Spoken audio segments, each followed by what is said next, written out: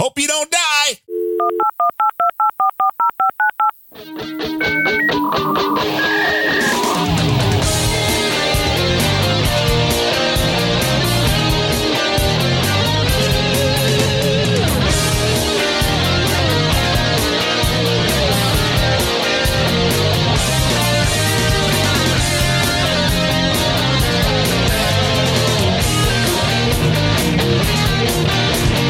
Grumpy Old Bens! Hello and welcome to Grumpy Old Ben's episode number 232 for August 23rd, 2023. I am Darren O'Neill coming to you live from a bunker deep in the heart of Middle America just outside of Chirac, where it's 95 degrees outside, but about 65 in here. And from America's left coast, where the weather is your fault, but you can fix it by voting for communists. I'm Ryan Bemrose. Isn't that weird? Yeah, it's crazy. It just works. Yeah. It's the more you give yourself over and convert to a life of having nothing and being hungry forever, the better the weather is going to get. That's what they tell us. And it doesn't work. It's not global warming. Hasn't so people. far. That's why, as it was pointed out on No Agenda the other day, the tropical storm Hillary, the big storm hitting California a couple of days ago, the news was like, this hasn't happened in 85 years. It's like, well, what happened 85 years ago? How was that global warming? If it's happening now and you're going to blame global warming, well, then it had to be something 85 years. It's like storms always happen, dickweed. It's an interesting coincidence of cognitive dissonance that we know that people's attention spans have been shortened to the concept that 85 years ago might as well have been before the earth formed. Uh-huh. And so you can say, which means saying, oh, this hasn't happened in 85 years really means it's never happened. Yes, it's in the unprecedented. In the minds of people who really just pretty much flush their memory banks of anything that happened more than a year ago or last week. We're going through our hot time in Chicago. You've had it already. Yeah, it actually rained last night. I was so pleased. Woo! I got to put the robe on. Well, the wife thanks you. This is, our 100-degree plus day today and tomorrow and massive heat index. And it's really hot outside. So I'm glad the air conditioning is working. The new unit holding up. Yeah, now would be a good time to have that. Yeah, I'm guessing that just on what I can gather, it's probably costing about $10 a day to run the air conditioner. Wow. But, the alternative to that is die of heat. So have you considered that? Yeah. I mean, as a cost-saving measure. It would save a lot of money. I'm sure that the Democrats would be encouraging that if they thought they could get away with it. Well, they kind of are already. And that's why all of this UBI and all. Well, the poor people can't afford air conditioning. So this is affecting them more. If you were in California, they would actually be shutting down parts of the grid saying too many people are using air conditioning. And so we'd actually prefer if you'd all die rather than strain our ailing grid. Well, Guru Finley says it's only 77 where he is in Ohio. So obviously you're getting a nice lake breeze out there. Something like that. Nice lake breeze. Is that what happens? I think so. But we have I think that's the split level type of home as well. So there's the basement, and then up a half a level is the family room. Then up another half a level is the kitchen, and then up another half a level would be the bedrooms. And down on I don't even know in the basement because there's no vents or anything open down there because that always stays cool. So you don't need to air condition a basement. Right. So most of the air conditioning winds up on the level where my office is here. So this level on hot days ends up being like 65. The main level where the kitchen is like 70 because that's what the thermostat's set on. And then up in the bedrooms, it might be like 75 or so in those rooms. So staying downstairs helps. It is 58 degrees outside right now here. Wow. And 66 inside, which is how can you handle that? Well, it's the lake effect. It's just the lake is the biggest body of water on Earth. I do. Ocean. Yeah, it's just blowing you a little breeze. I prefer winter because in the winter, I also don't care if it's 65 degrees or less in the house. So it's much easier. You can bulk up easier than you can cool down. It's more socially acceptable to put on more clothes when you're cold than to take off all your clothes when you're warm. Right. Nobody wants to see you heading down to the Piggly Wiggly in a Speedo. Yes. And I can neither confirm nor deny whether or not that actually happened. Yep, I'm sure it did. To somebody at some point. Let's see, 7 minutes ago on No Agenda Social, Sir Truck Driver says, is there going to be a GOB today? No, there is not.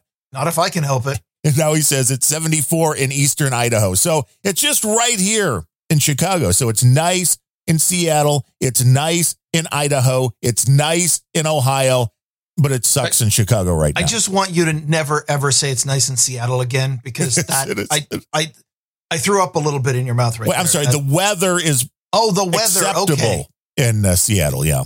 It's not actually nice in Seattle. But that's, the weather and the geography are pretty much the only things I still like about this area. Yeah, not the people. No, not the politics. The people kind of all suck at this point. Are they getting more and more and more leftist as we speak, or we're importing more and more people who are fleeing California. So yes, yeah, we have to get out of California. So let's go wreck this place we're going to move to. Yay! Yeah. Let's escape all of the awful consequences of our voting in California, and then go somewhere else and vote in the same type of people. You know, that's a very winning strategy. There's a very easy answer to the immigration issue in the United States.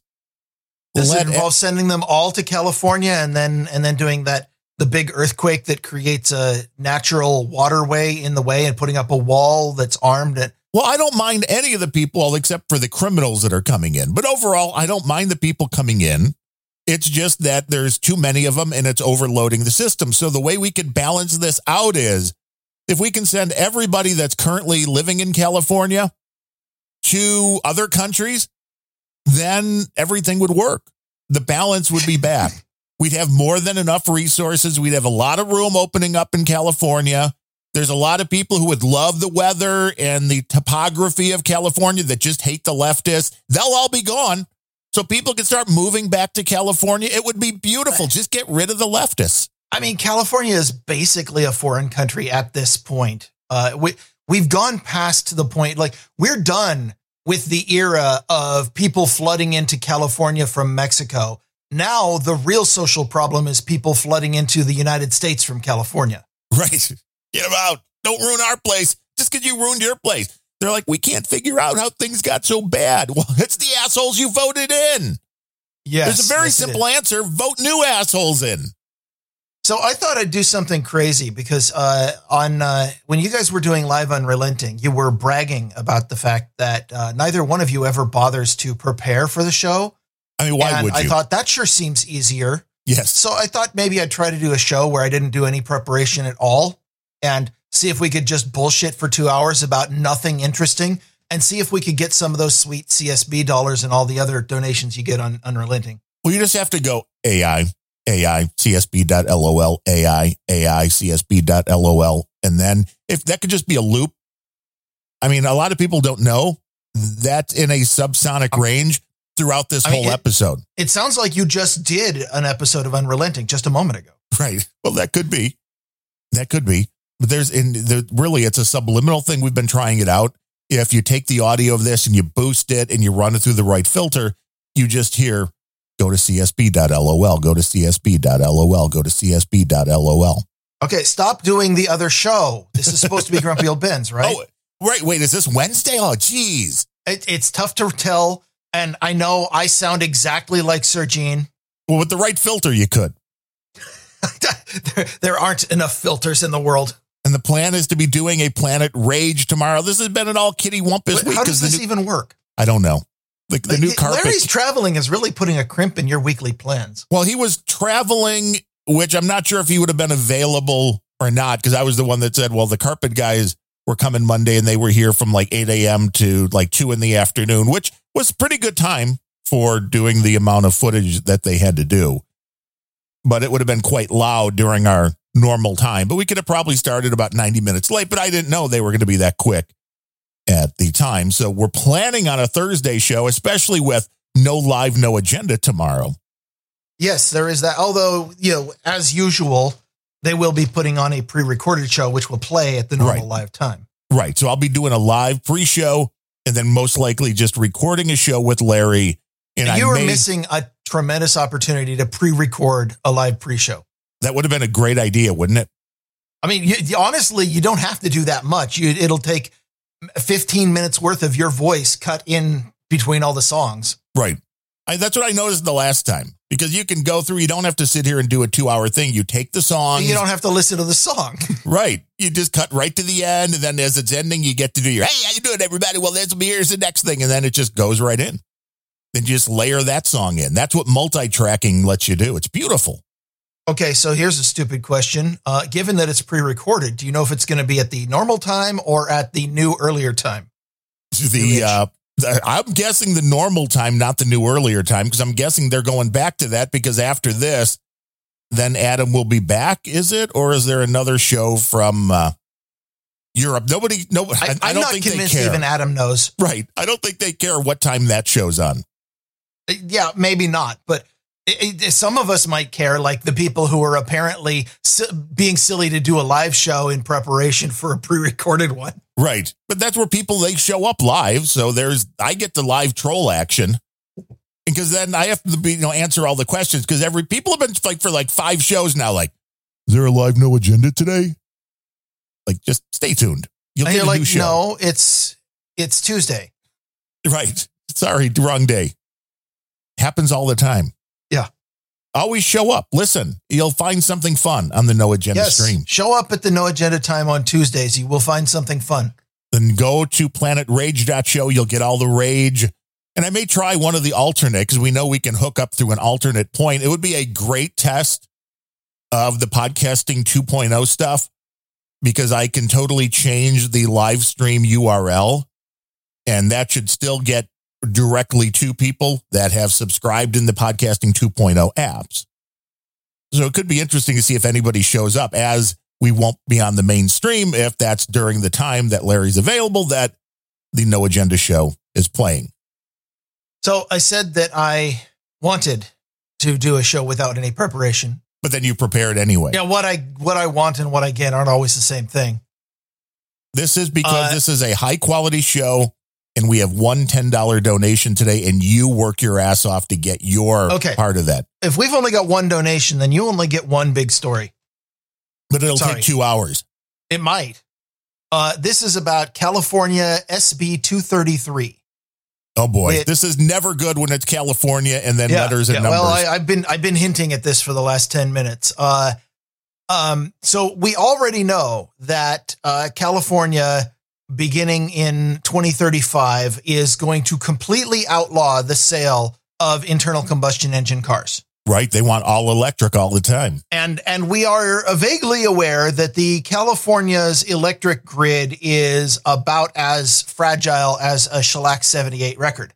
Yeah, they are not keeping up with the demand now. So increasing the demand, probably not a great idea. Well, they have a solution. Oh, kill off everybody? 233. Does it involve killing everybody?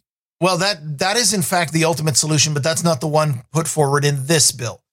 In this bill, beginning in model year 2030, all new electric light-duty motor vehicles and school buses sold in California shall be bidirectional capable. What does that mean? Bidirectional charging is the only vehicle that really has made a lot of news getting this is the Ford F-150 Lightning. And what it means is the ability to not only take power into the EV batteries from the grid, but also to send power back to currently it's set up. If you have a special charging station in your house, you can connect your Ford to your house. And if for whatever reason, the California power grid collapses, which it does every day at 4 p.m., you can run your house from your F-150 if you have the right kind of charging connector. Right. Yeah, we've covered that somewhere. Maybe it was on Unrelenting. And that's the ultimate generator because it's just parked in your driveway all the time anyway. Well, this particular SB is going to mandate that capability on all vehicles by a 2030 model year and is going to pretty much require that everybody's personal electric vehicles be battery backup for the power grid. Yeah, but see here, if you don't have a gasoline engine in those vehicles, then the battery's going to die real quick. Well, there's a number of problems, but let me go back to the beginning. What is the biggest problem with green energy? It's not really green 95% of the time. That's a huge one, but that's not the one I'm thinking of. It's not efficient. Sustainable. Right. Right. It doesn't scale. Yeah, these are okay. You're right. I asked the wrong question. What is Right. the only big problem with green energy that the policy people are even willing to consider as a problem? I don't know. They're not getting enough kickbacks. It doesn't provide power at the right time of day. Oh yeah, like if you have solar and you're like, but I want to drive at night. They're like, well, wait. Yeah. Or hey, I'd sure like to turn my lights on at a time when the sun isn't shining. They're like, no, you only get power when the sun is shining. So obviously, the solution, the classic response, from 20, 30, 100 years ago, pretty much all of human history before wokeness turned everybody fucking retarded, was, oh, look, our power grid is collapsing and not having enough capacity at peak times. Let's go ahead and increase some power generation. Would that make sense? Is that the kind of thing you would do if you were running a power grid? Yeah, it was like, if I can get you in this car today, what's it going to take, huh? Like, we don't have enough power in the grid. So let's maybe add more power to the grid. Well, and the real downside is when you have a power grid and you have a much higher demand than capability, then nobody gets power. Yeah. Because things crash.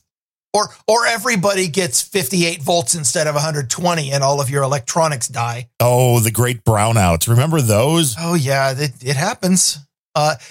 So the only of all of the completely unworkable problems, the reason why green energy is a recipe for the collapse of civilization and all of us going back to reading by candlelight at night, the only part of that problem that they're even willing to consider is that, wind only works when the wind is blowing and solar only works during the day. And we want to even that out. So obviously adding more power generation, which is the correct solution, does take time. It takes time to build plants, etc. So the thing that they all pushed on us for short-term emergency, we have to do this right now. This was a big thing during the Enron brownouts. Every time there's a power crisis caused by bureaucracy and they actually say it's caused by you because you're using too much power, even though you've never changed how much power you use. And it's the idiot bureaucrats who are mismanaging the system. And that seems to be the case every single time. But every time that happens, they're like, oh, well, we need you to shift your power usage. We need you to smooth out the curve. We need it so that, instead of cooking at dinner time, why don't you cook in the middle of the day while you're at work? Or, Right. Make sure to prepare all of your meals at 3 a.m. when we have more power in the grid. Right. Thank do your you. laundry at that time, too. Get up at 3, do your laundry. It'll be much better for everybody.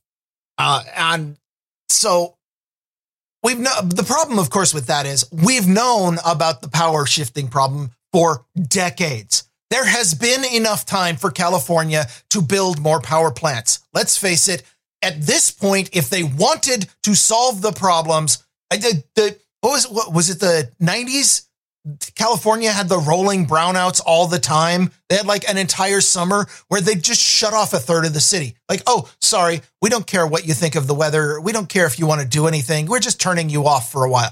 They did that. And it was the whole summer. It was like a period of 3 months or so when they're like, oh, our grid is collapsing. It wasn't collapsing, of course. It was just being mismanaged. But we've had enough time. It's been decades since we figured out, hey, our power grid needs more energy.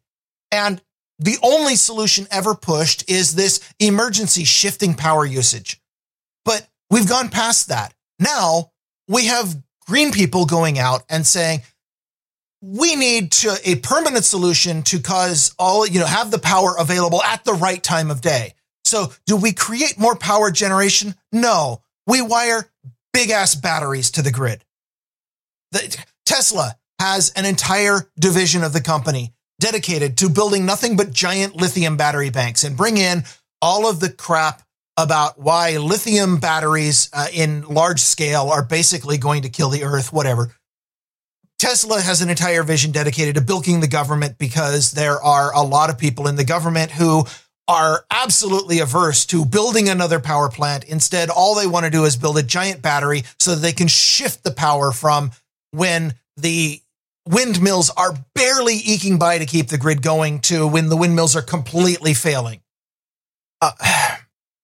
This, of course, building the batteries costs way more than the cost of new power plants, and the batteries are unreliable because they're new technology. New technology is always unreliable.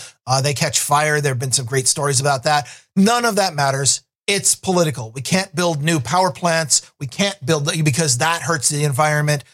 Strip mining half of China for the lithium. That's okay. That's fine on the environment. Let's go ahead and, convert Oakland into a battery park. Yeah, let's beat the earth into submission. The concept of the batteries, yes, in a perfect world where the battery technology is maybe a decade or more in the future, and the ability to create power from wind and solar and these things, we're able to generate enough to charge it. So every house could have a battery pack that would let it run. Let's just say, it gets a little dark out, maybe storms for a few days that you don't run out of your electricity. Things would be great, but we're still so far away from that.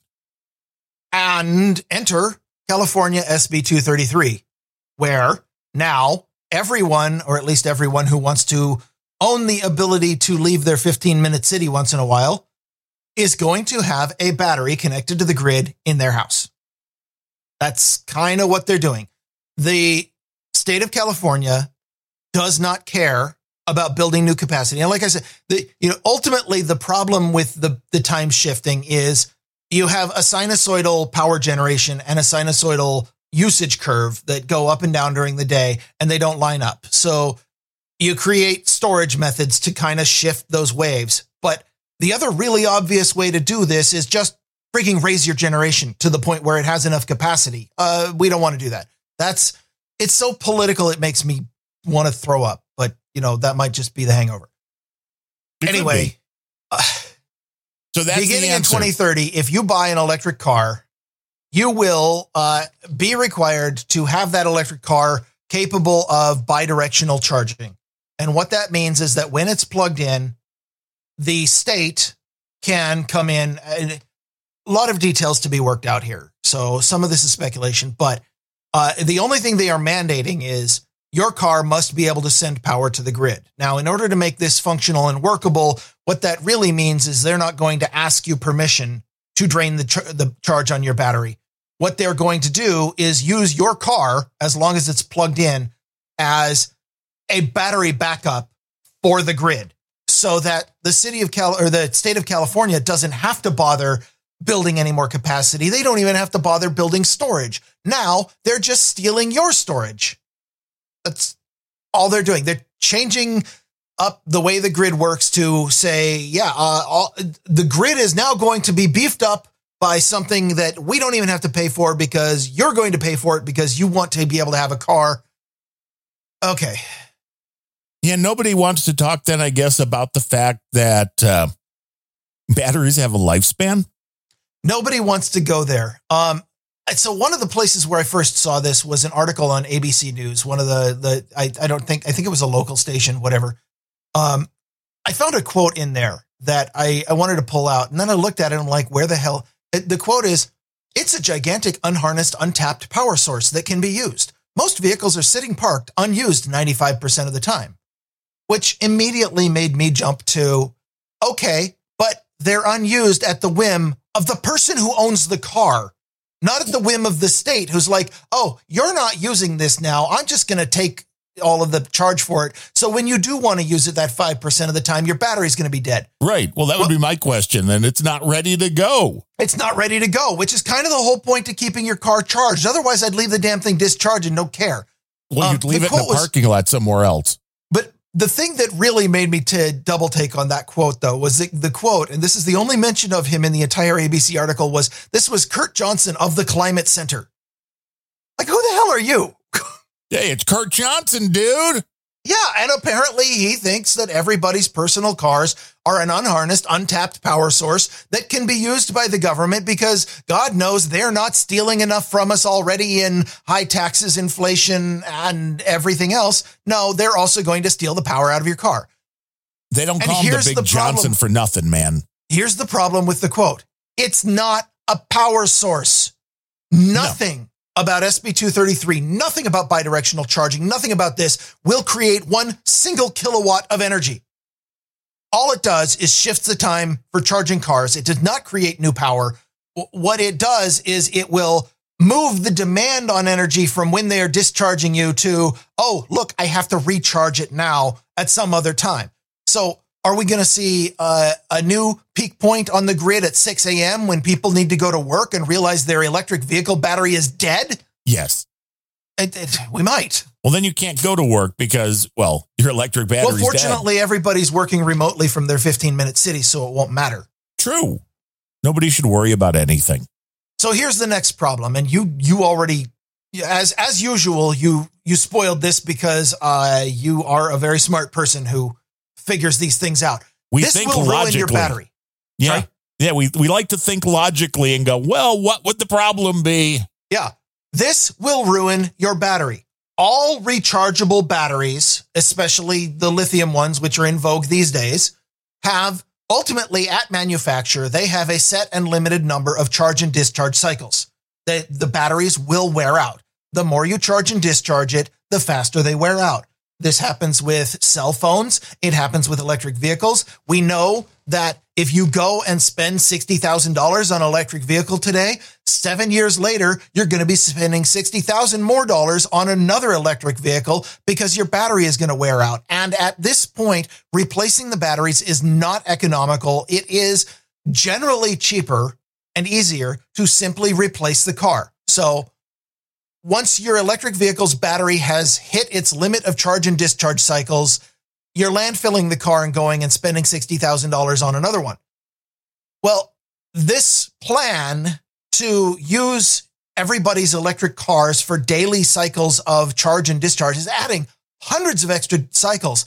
And your 7 years of time that you get on your EV before its range becomes unacceptable is now 4 years or 3 or how, I don't know. It depends on how vigorously they decide to use your car. It is not a good solution, is the bottom line, but it is, of course, what the politicians in California would come up with rather than, yeah, we need to beef up the grid. We need to get some nuclear plants. Yeah. We need to get other power generation. No, let's just use the power we have in our cars, man. And by the way, every single one of these grid problems, well, except for the part where it's literally falling down, like a little bit of wind comes in. You know, Hillary decides to come into California and half the poles fall down, but that's an infrastructure problem that maybe they should have been dealing with regular maintenance back, for the last 20 years. But aside from that, pretty much every capacity problem with the grid would be solved if instead of spending the last 20 years trying to change people's behavior, trying to force them to use less power, to stay poor, stay subsistent, stay way too warm when it's 100 degrees outside, just die in the heat, whatever. Instead of spending the last 20 years trying to change everybody's behavior, which is very hard, they could have just spent an equal amount of money building some new power plants. And as you just pointed out, it doesn't have to be coal plants. In fact, California has very few. California has quite a few natural gas plants. They don't like to talk about that, but it's really the only way the grid stays up when the sun suddenly stops shining and the wind stops blowing. But I mean, the other thing that California has a ton of, and I know this because it causes my power cost to go up, is the trunk lines for the West Coast power grid tend to send a great deal of hydroelectric power from the very plentiful hydroelectric power in the Pacific Northwest, where it rains all the damn time and we have steep hills, which is great for hydro. And we send a ton of power to California from those.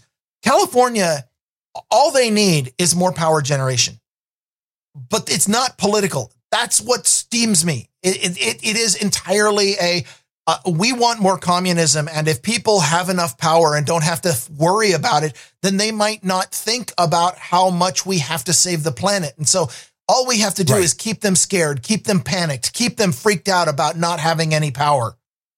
And they refuse to admit that their plans will not work.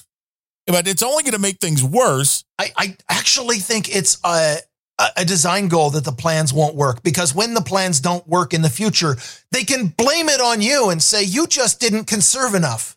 Right. Well, that's when they forced you to keep your thermostat at 82 degrees in the summer and 60 degrees in the winter, and tell you why you're horrible people if you try to vary from that.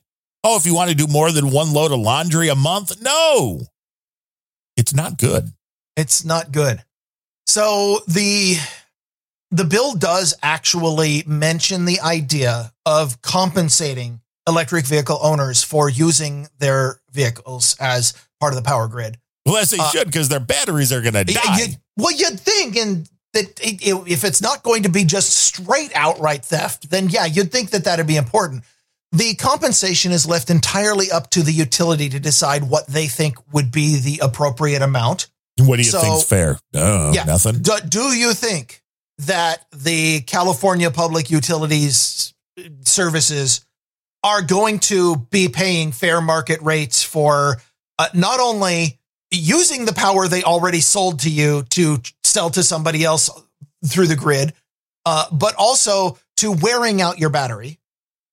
Do we think that's going to be even remotely fair? No, but Servo has the answer. Buy cheap coal power at night, pump water uphill, then sell expensive hydropower in the day. Or you could do what we do here in the Pacific Northwest, and that is we use solar power to pump the water uphill and then use that to generate hydropower. And the solar power we use is incredibly cheap because the sun shines on the ocean. It creates clouds, and the clouds create water uphill. It's an amazing system. Wow, if we could just put that in a bottle, we'd be in good shape. If only we could harness it, we'd call it the weather. Maybe if everybody can move to Seattle. I'm out. They can only do so much for the planet, and I will not. God. Oh, I know. Just get me out of here. I'll just move to the Pacific Ocean. I hear the weather's nice. Don't you know that's why they want to keep going up? They want you in these cities. They want you in a high rise. So that way you're not using all the resources. So I don't think that utility companies who get the sole discretion in deciding what the compensation is, that I don't think they're going to be buying you a new car every 4 years because they've worn out your battery. I'm not seeing it. If they had the kind of money to be able to do that, they could build a lot of nuclear plants, is all I'm saying. Yeah, and then everybody would actually be able to run their power and not have to worry about it. Yeah, how weird would it be? And I think that's ultimately the problem. This is the opposite of being self-sufficient. This is forcing people to become codependent on the grid, to keep you in place. For one thing, one scenario that went through my head is suppose the government intended to do something to make you want to leave. How nefarious would it be if they just turned the grid to drain everybody's car right before they did that? Right. Well, what are you going to do when there's a Hurricane Hillary coming and you're like, oh, my car battery's You're going to die. Uh-huh. And then because it's Hillary, the government took my power. And because it's Hillary, all deaths will be ruled as suicides. Right. This is absolutely true. Do not mess with Hurricane Hillary. Internal combustion vehicles, and this was actually part of the culture of the 60s and 70s. Having a car is freedom. And that hasn't changed. What's changed is that we have encouraged people in the new generations that you don't want freedom. And therefore, being tied to the power grid is okay and is fine. Internal combustion vehicles, the biggest problem with them is not the carbon they produce, because if you were being honest, they really are not the thing that's causing the problems. Honestly, the thing that's causing the problems is politics and activism. But what they are is free of government control. Gasoline production is pretty well decentralized. So is gasoline purchasing. And more importantly, if you realize that you need to spend a few months outside of government control, you can put a lot of gasoline into a big tank. EV energy, though, everywhere in the world that has electric energy, the thing that you need in order for an EV to be functional at all, has to come directly out of the grid. And there's no good way to store it unless you go to Tesla and spend millions of dollars on your own giant bank of lithium ion fire starters. Otherwise, the only way is to get it on demand, which means that if you force somebody into an electric car, and I know I'm letting my inner conspiracy theorist out, but anybody who's been paying attention to what the government's been doing the last few years really ought to be with me, is when the government decides to lock you down, all they have to do when everybody is required to have an EV is shut off your power. And then you can get what? 150 miles? No, 50 miles, because they've ruined the range on your EV. You got then 50 the question becomes, for everybody that has a backup generator, are you going to continue to be able to get those are going to be illegal, the fuel for that? Right. Well, that's the question. Will they outright make them illegal? Will they make whether it's gasoline or whatever? I don't know. I think you can run on other types of fuel besides just gasoline. I always liked the idea of hauling a wood stove on a trailer behind your vehicle for the gasification. It's one way to power it. Steam engines, baby, the locomotives. If steam can move them heavy sons of bitches, you can do a lot by converting water into a little bit of steam. So, yeah, I honestly think that electric vehicles are like forcing everyone into electric vehicles is not about the environment. It's not about green energy. It's not about saving energy. Obviously, you're not saving anything. This entire proposal, and it's something that nobody who's pushing this bill really gets or cares about. It does not create 1 watt of extra power. All you're doing is forcing the insufficient power generation to happen at a different time of day. And in the process, you are ruining people's personal property by forcing them into extra charge and discharge cycles. Okay, fine. I think it's about control. And a lot of things these days they want you to be in an electric vehicle only because a combustion engine vehicle is still and continues to be the only viable way to go cross country, to go real long distances, to get away from the control of the people who are currently trying to oppress you. I am so sick of how transparently political this crap is. It is. It's totally political. I have a quote on this story from Ed Morrissey, who wrote a great article in Hot Air. It just didn't have all the information I needed. The quote was, what this does is creates a kind of 3-card Monty with the grid, shifting power to the vehicles. Huh? Right. Oh, that's a genius way to put it. Yeah. Shifting power to the vehicles and then pulling it back when the state decides to apply it elsewhere. It's only an illusion of a solution. No additional power gets created. PG&E and the state would simply confiscate that power for their own uses as they see fit. Technically, the grid would operate more efficiently if it never charged the EVs at all, considering the inevitable power losses that take place in this regional bidirection charging. So, think about that. You're charging these vehicles off the grid, and let's all understand, this is not a magical procedure. Much like your broadband connection, there's a thing they call overhead. Yeah, and there's waste. Anytime energy moves, some of that energy becomes transformed into entropy. That entropy expresses itself as heat. So what you have is you lose electricity and it gets turned into heat as a process of simply charging and discharging the battery. Yeah. Well, this is, again, because people that are making the laws and the rules have no idea about the technology they're dealing with. They're like, oh, wouldn't it be great? Yeah, it would be great. Wouldn't it be great if we could just ignore the laws of physics and create free power for everyone? Yes, absolutely. Play a little 3-card Monty. Where's the queen? Where's the queen? Come on, find it. And that's the thing that drives me nuts about this whole thing. They are coming up with a solution for the wrong problem when the right solution was staring them in the face the whole time. The problem is, back in I want to say the 90s, whenever there was like the whole summer, California was like, oh my God, our entire grid is dying. Okay, maybe, just maybe back then, it was a surprise to everybody that California does not have enough power generation. It has been decades. You should have created more power generation. But now, to this point, what is the excuse for continuing the emergencies, for saying, oh, we still don't have enough power on the grid? Well, why didn't you make more? Oh, we still need you to be afraid because you're not thinking clearly. You're not going to think logically if you're concerned that it's such an emergency, if you're panicked because you might not be able to go to work in the morning.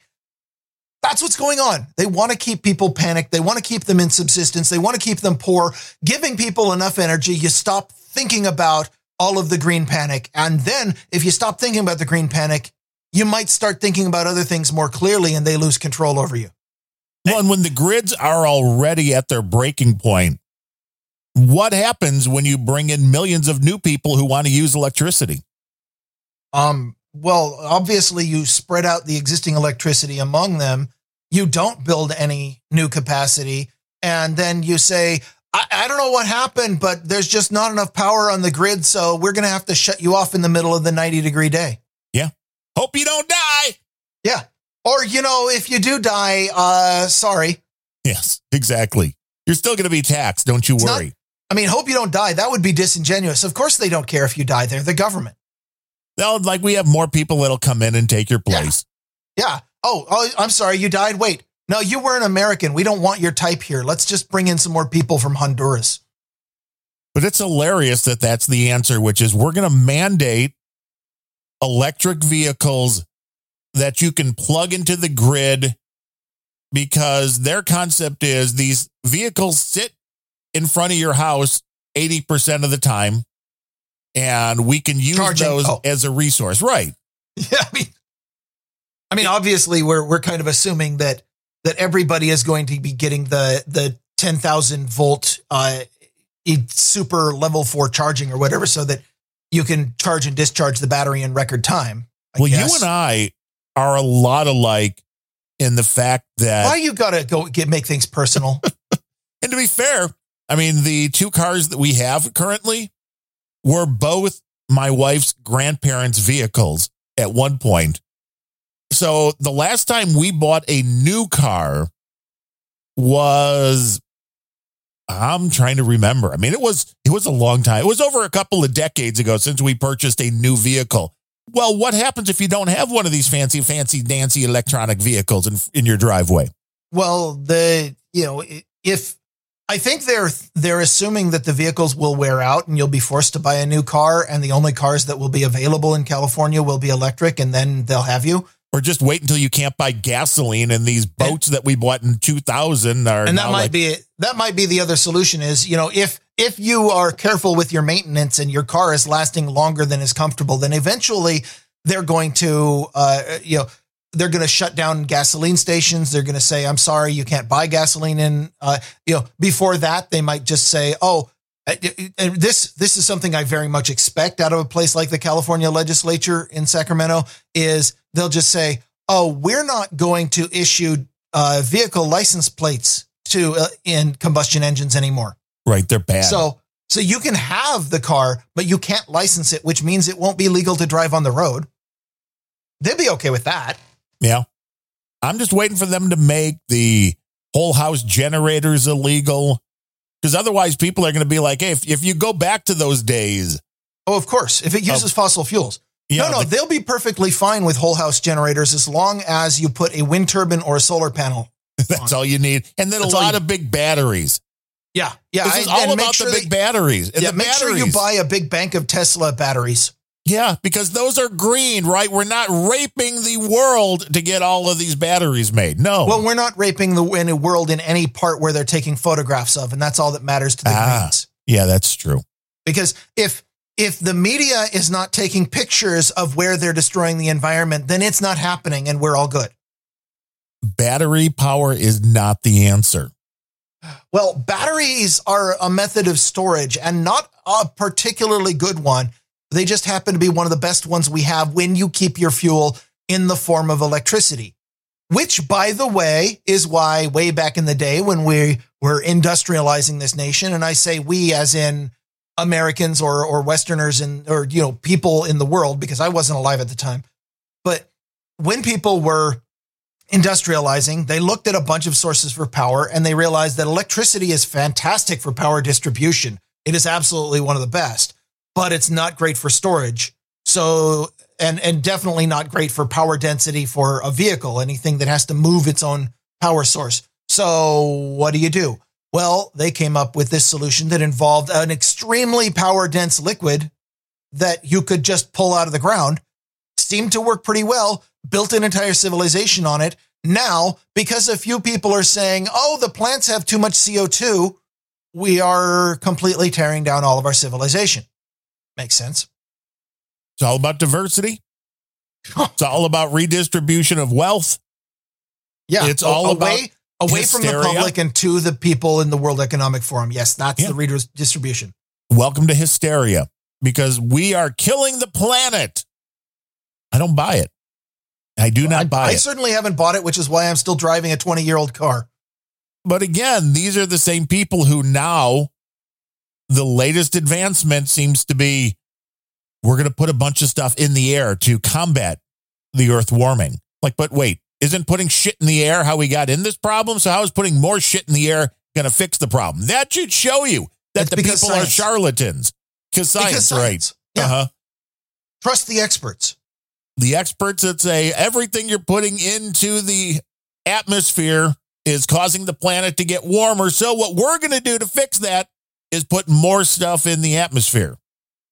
You know, I've never been terribly worried about the concept of man-made climate change until this moment.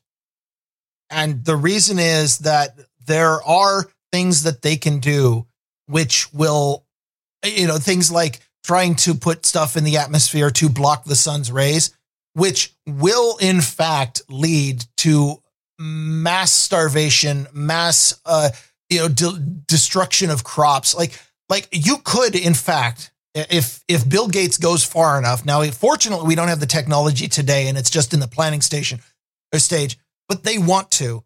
They could, in fact, collapse the biosphere in the name of trying to turn back climate change, because history shows that we are, in fact, in one of the colder periods of the Earth's history and one of the periods of the lowest atmospheric CO2 ever.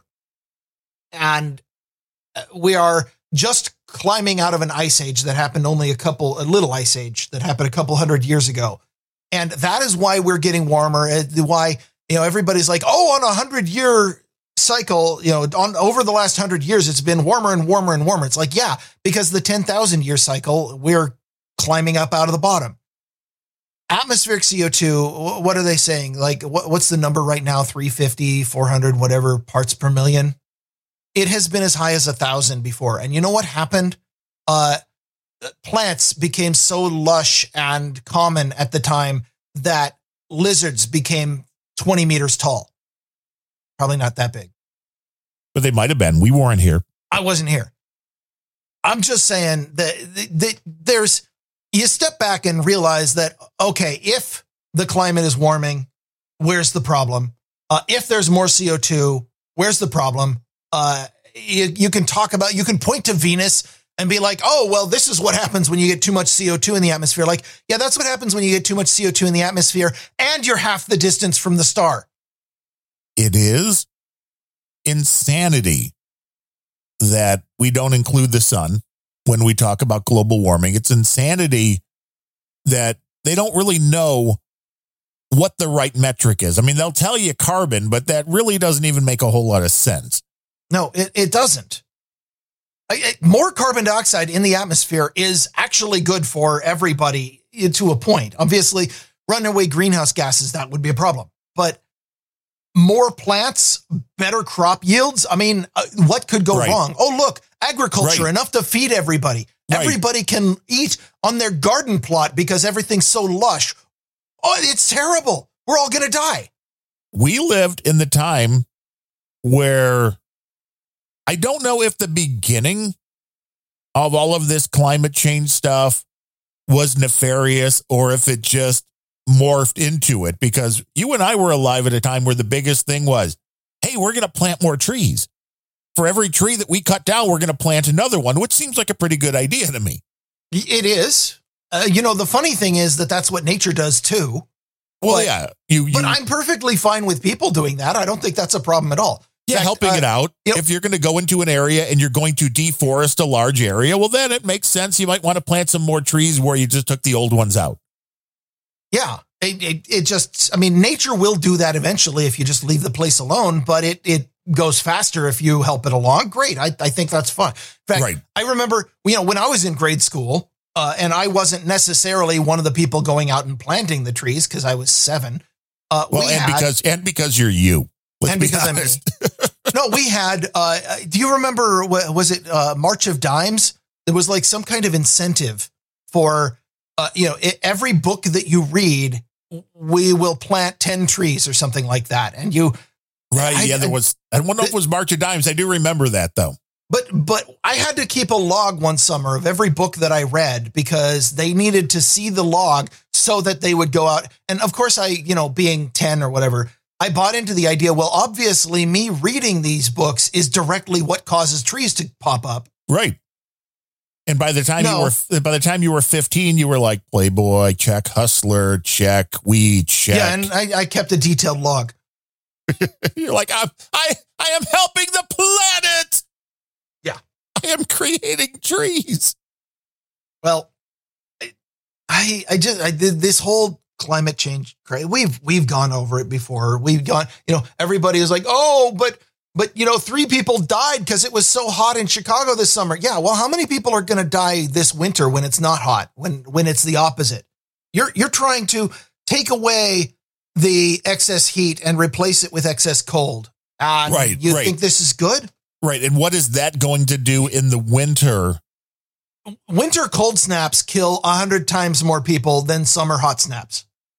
This is information. It's right now in my area here, 95 degrees with 110 heat index. Woo! And again, also, it's 65 inside, so I'm okay. Here's a crazy, crazy idea. I know this isn't going to make sense to all the people living in Southern California and Arizona and New Mexico, but there's a reason why people didn't live in the desert before air conditioning. Because there was no food there? Because the desert is kind of an inhospitable place. There's a reason people flock to temperate climates. Right. And, this was the beauty of having the technology. Think about that. Las Vegas sprung up in the 1940s, 1950s, really here in the United States, which was in the middle of a desert. All of a sudden, there's a thriving It was an inhospitable desert with nothing. They built Hoover Dam. Lake Mead pops up. Suddenly, biggest city in the Southwest. Yeah. Sin City, baby. It's a beautiful thing using the technology. This whole concept as a society, like everything with technology, we always say, there's no way to put that technology. You can't get the genie back in the bottle. Once the AI is out there, you can't make it go away. You're just going to have to live with the fact that you can never trust anything you see or hear ever again. It's the same thing with the society that we have now. That really the push seems to be, we don't really want you using electricity. I know that this is a great thing and all, but we would rather you don't use electricity and you wouldn't burn any fuel. And we know we enticed you to move out to the desert where it's 140 degrees in the summer, but we enticed you by saying, oh, it's fine. You can stay in a room with air conditioning. And now we're just going to shut off your power because you're using it. And we don't like that. The whole concept, and this again, I know it's repetitive for people that have been listening to this show for a long time, but you and I also lived through the time, which was, we have to do something. We have to get electric vehicles. We have to get more sustainable power because we're running out of oil. The world is running out of oil. And that was supposed to happen. That's kind of like the Greta Thunberg and these people that are like, the world's going to end in 5 years. Well, back in the 70s and 80s, we heard that we only had like another, 50 years of oil or something. And that's all bullshit too. It was definitely overblown. I don't know. Here's the thing. rate we've been pumping oil out of the ground, would we run out? I don't know. I mean, the Earth has been creating new oil from biomass for a very long time and does it at a rate that I think a lot of people underestimate. And here's the thing. Forget about all of the global warming alarmism for a moment. I know it's hard. Technology was always moving us in this direction anyway. Even if it wasn't better for the planet, you were going to move to electric vehicles once you got there. The things that were just more convenient. It is superior for a number of scenarios. The commute, in-city commute, the electric vehicle is absolutely superior. The cars can go nice and fast. You can do what you, for certain things. I mean, long haul trucking. Yeah, you probably don't want an electric vehicle. No, you also don't want a self-driving one. No, but these are the things that were going to happen anyway without the alarmism, not because, we want to save the planet, because the technology just improves what we currently had. Because technology advances and as long as it benefits somebody is going to invent it and somebody will use it and to make people's lives better. That's how that works. And I would be all for all of this technology if it weren't being mandated by people in places like Sacramento who are absolutely know nothing, are complete morons, and are pushing a political agenda and trying to ruin the entire economy and ruin everybody's lives and kill millions of people for the purpose of trying to feed their political ideology. That part really bugs me. Well, the bottom line is, if the product was ready for prime time, you wouldn't have to legislate it being used. This is true. And that's what people are not understanding. I would much rather have an electric vehicle. I mean, I don't want to go back to like the early 1900s. Those Model A's put off a lot of smoke. You know, there was a lot of pollution going out there, and I don't want anything polluted. I don't want the air to be polluted. I don't want the water to be polluted. But I don't want to be breathing all of the wood wildfire smoke that that's bad for you too. But that's all natural. Nothing to worry about. Yeah, it's a direct result of climate change, by which I mean arson. Right. Well, it's like Hawaii, where it's the power lines. It's New York, or it's California all over again. Like, we have a bunch of dry grass directly under power lines that when it gets windy, the power lines get knocked down and then they start a fire. What should we do? I don't know. Let's leave all the dry grass right underneath. I know what we should do. We should block the only road for people to get in and out of town. That's not a good idea. That is not a good idea. And I'm still, the biggest thing I've still taken out of, and I think it was a Wall Street Journal article, I could be wrong with that. The biggest thing I took out of Maui was the fact that like 60% of the vegetation or something was does not grow there normally. It was not indigenous to the area. And that is a big issue. Like, well, this is, again, the world, the earth just trying to regulate itself. It's like some assholes brought a bunch of grass or plants from outside of Hawaii and it's not good for here. So burn the fucking thing down and grow it again. Well, outside of man, fire has always been an integral part in the life cycle of the plant species that we know of as grass. The grass grows really fast, sticks its seeds way up in the air, dries way out, and then the plant itself is expecting, a fire is going to burn through here. And it does two things. First of all, it takes all the dried stalks that they're done with anyway. It leaves the roots because it burns so fast, which means the grass will be growing back next year. So we're all good. And the updrafts in the fire throw the seeds up in the air and spread them all over the place. This is the life cycle of grass. So when you go to a really dry area, you plant a bunch of grass and you let it go on its own, it's going to burn. It makes sense. Guru Finley says, Rush Limbaugh said it best, if something was going extinct, you eat it. Capitalism will prevail as people will create it for consumption. Porsche is making a gasoline replacement that will work in regular engines. Oh, interesting. They're working on gasoline replacement made of what? Yeah, that's So you can keep your old, like you can keep your old doctor. You can keep your old engine and you can just put this new miracle goo in it. And Servo dropped a Wikipedia link that I don't think those are words. Yeah, I'm not even Chamanirion and I think Servo is just putting letters near each other and turning it into a URL. And it being Wikipedia, of course, there's an article. Yeah, somebody on Wikipedia had a stroke. That's the only thing that explains that URL. But this is it. The world will self-regulate itself. People are the problem. I mean, the politicians are right about that. People are the problem, but they don't think they're the problem. I'm not even sure that's the case. People have been capable of living within nature for a very long time. I think politicians are a problem. Yeah. Putting people together in large enough groups as to form a state. And, now people are never a problem when they're in small groups or tribes. There have been people for a very long time and Earth was totally fine with it. The problem is you get enough people in Sacramento and Washington, D.C. and Olympia. And I just forgot what the capital of Illinois is, but I don't care. Springfield, baby. Oh, okay. Peoria. I don't know. Should be, maybe. Indianapolis. Could be. That's in Indiana, though. Oh. It's close. It's close. It is close. Right next door. Yeah. I'd rather be in Indianapolis than Chicago. That's true. That's probably true of most people. Because Chicago crime, this year's already up 34% over last year. And last year was up 33% over the year before. Although, would you say that's true of every city in Illinois or Indiana?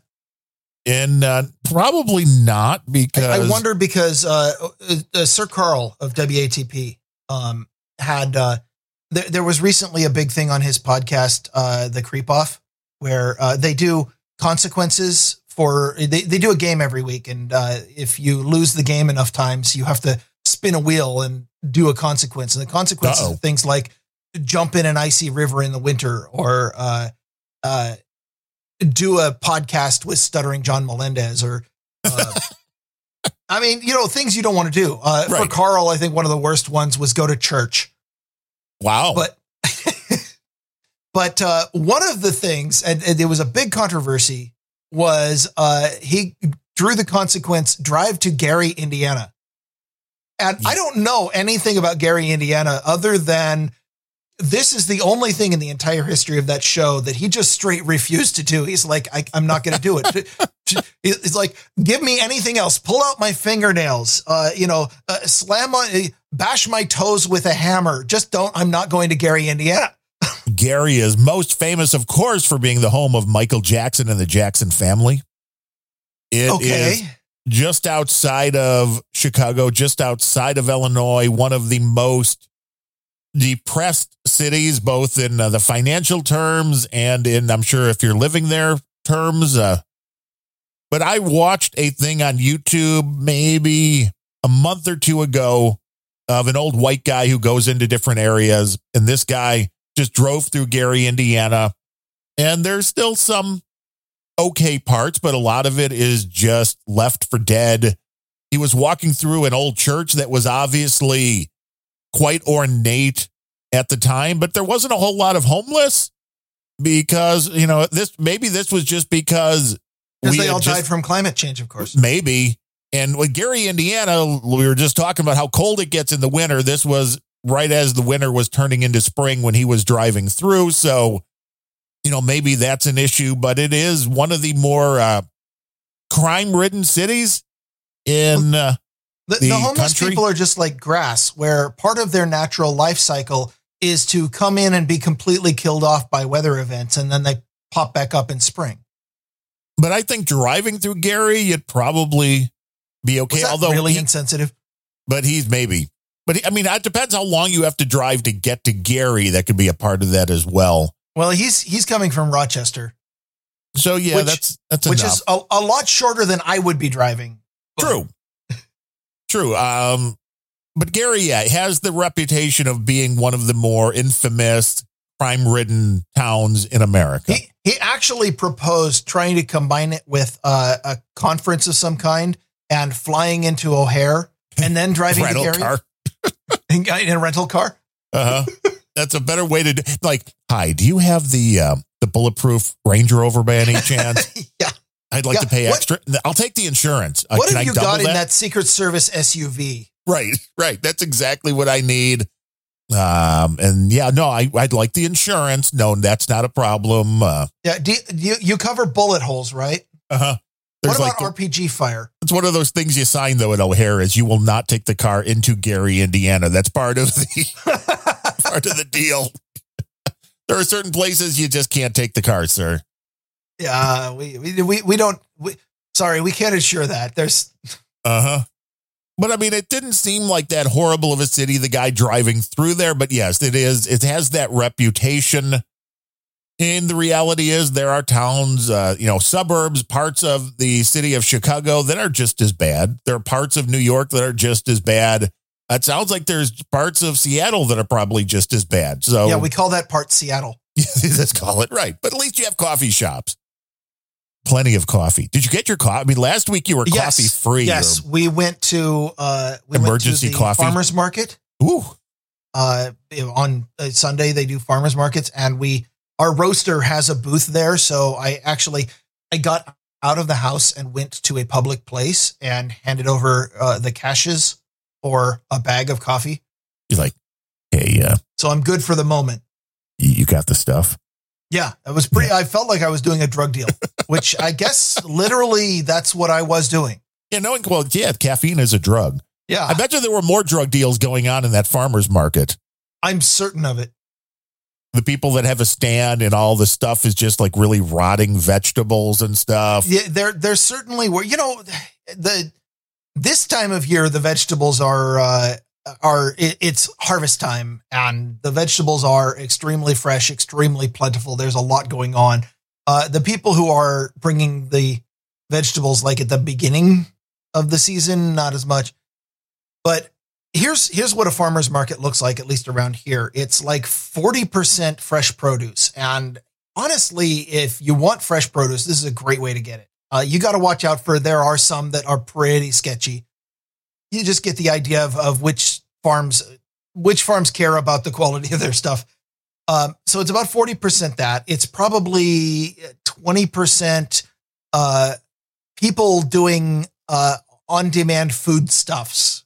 Like there was a place that was just doing falafels or humbao or random food type things that they think they can get people to show, which is fine because it's almost a food court type of thing on the side of the market.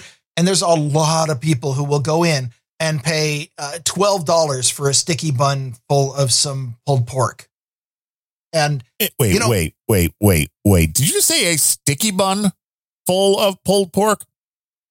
I'm not sure. It's a Korean thing. It's interesting. Humbao, I think is what it's called. And it's basically, I'm not certain that's how it's made, but it's a bun that is sticky, tacky to the touch, and it's full of some kind of barbecue shredded pork, like Korean or beef. You're like, is this dessert? Is this lunch? I don't know. I mean, it depends on what you want to eat it for. It could be lunch.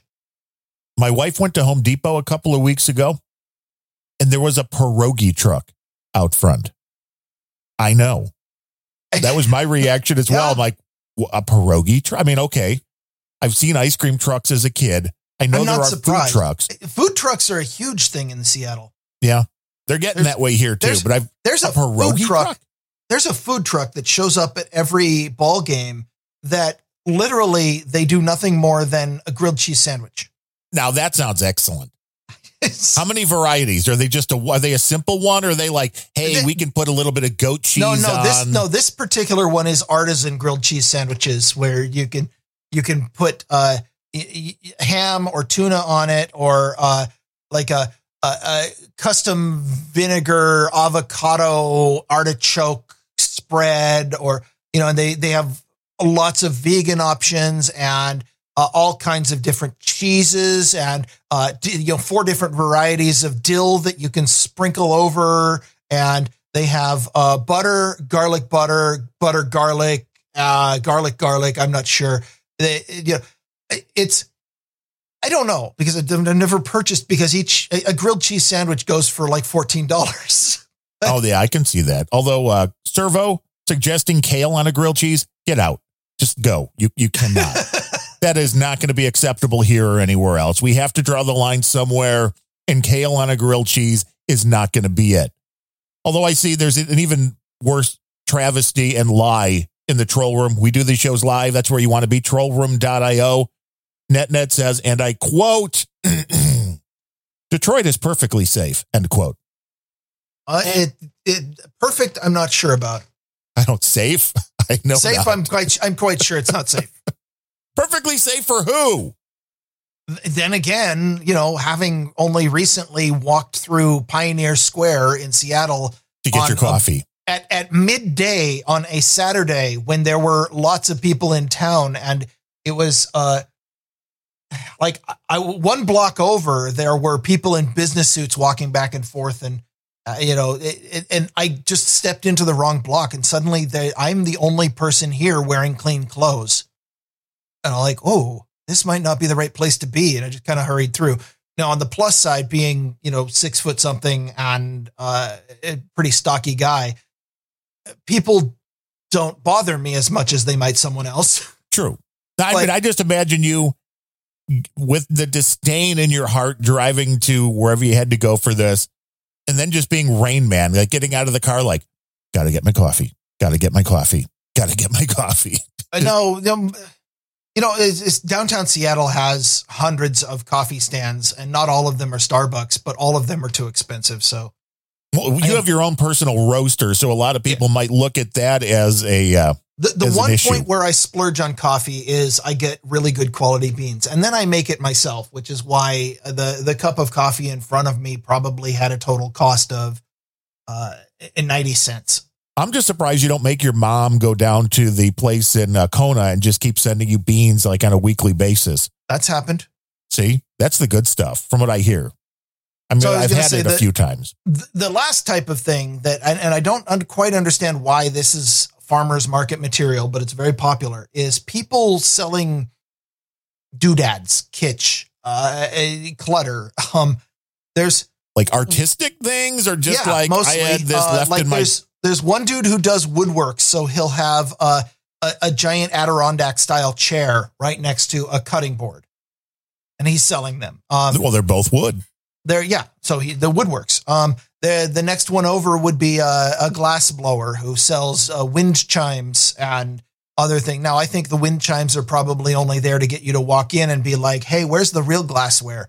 But seeing how that's not my thing, I don't really investigate the real glassware. I'm not even sure I'd know how to use most of it. I bet there are plenty of podcasters in the network who could tell me how to use glassware for real. Your better half is in the troll room, and she says sticky buns are a dessert. So I guess you've been told. Yeah, well, except when they get eaten for lunch. Well, they could still be a dessert. You could have dessert for lunch. You could have dessert for breakfast. Yeah.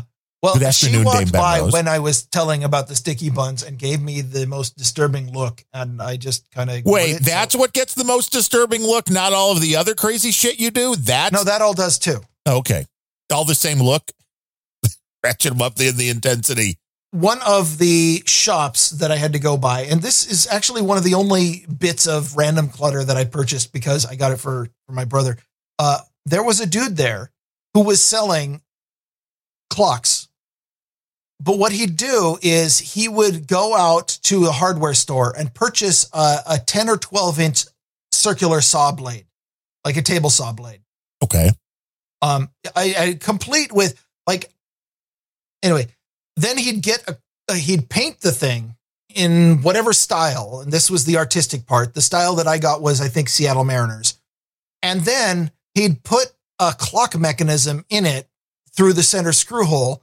And the whole thing is now, and then he'd mount a piece of some kind of hanging material on the back.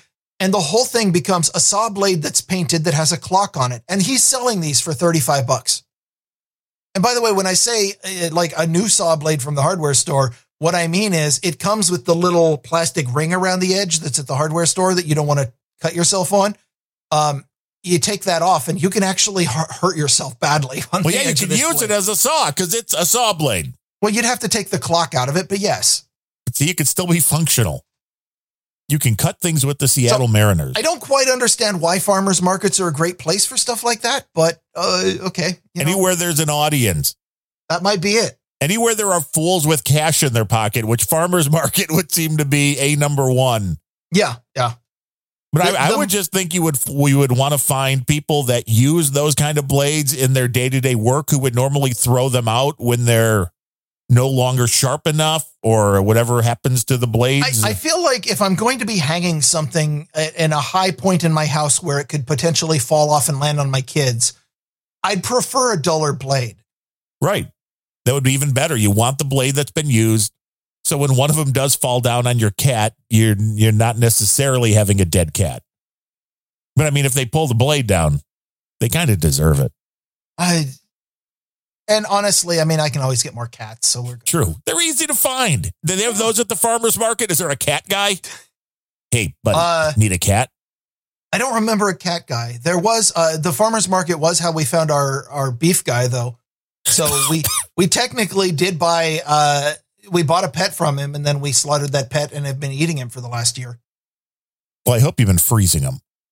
Well, actually, we never even met the cow, and we didn't do any of the chopping up. What we did was paid a whole bunch of money to some people and went and picked up several ice chests worth of dead cow from the butcher. So you have a mutilation guy?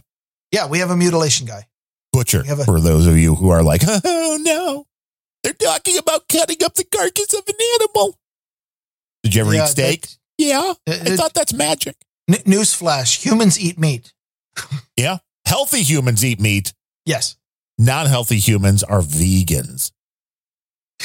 But at least you got your coffee because was worrisome. Whenever you see a vegan who weighs like 43 pounds saying, you should eat like me because you'll be healthier. And I'm like, no.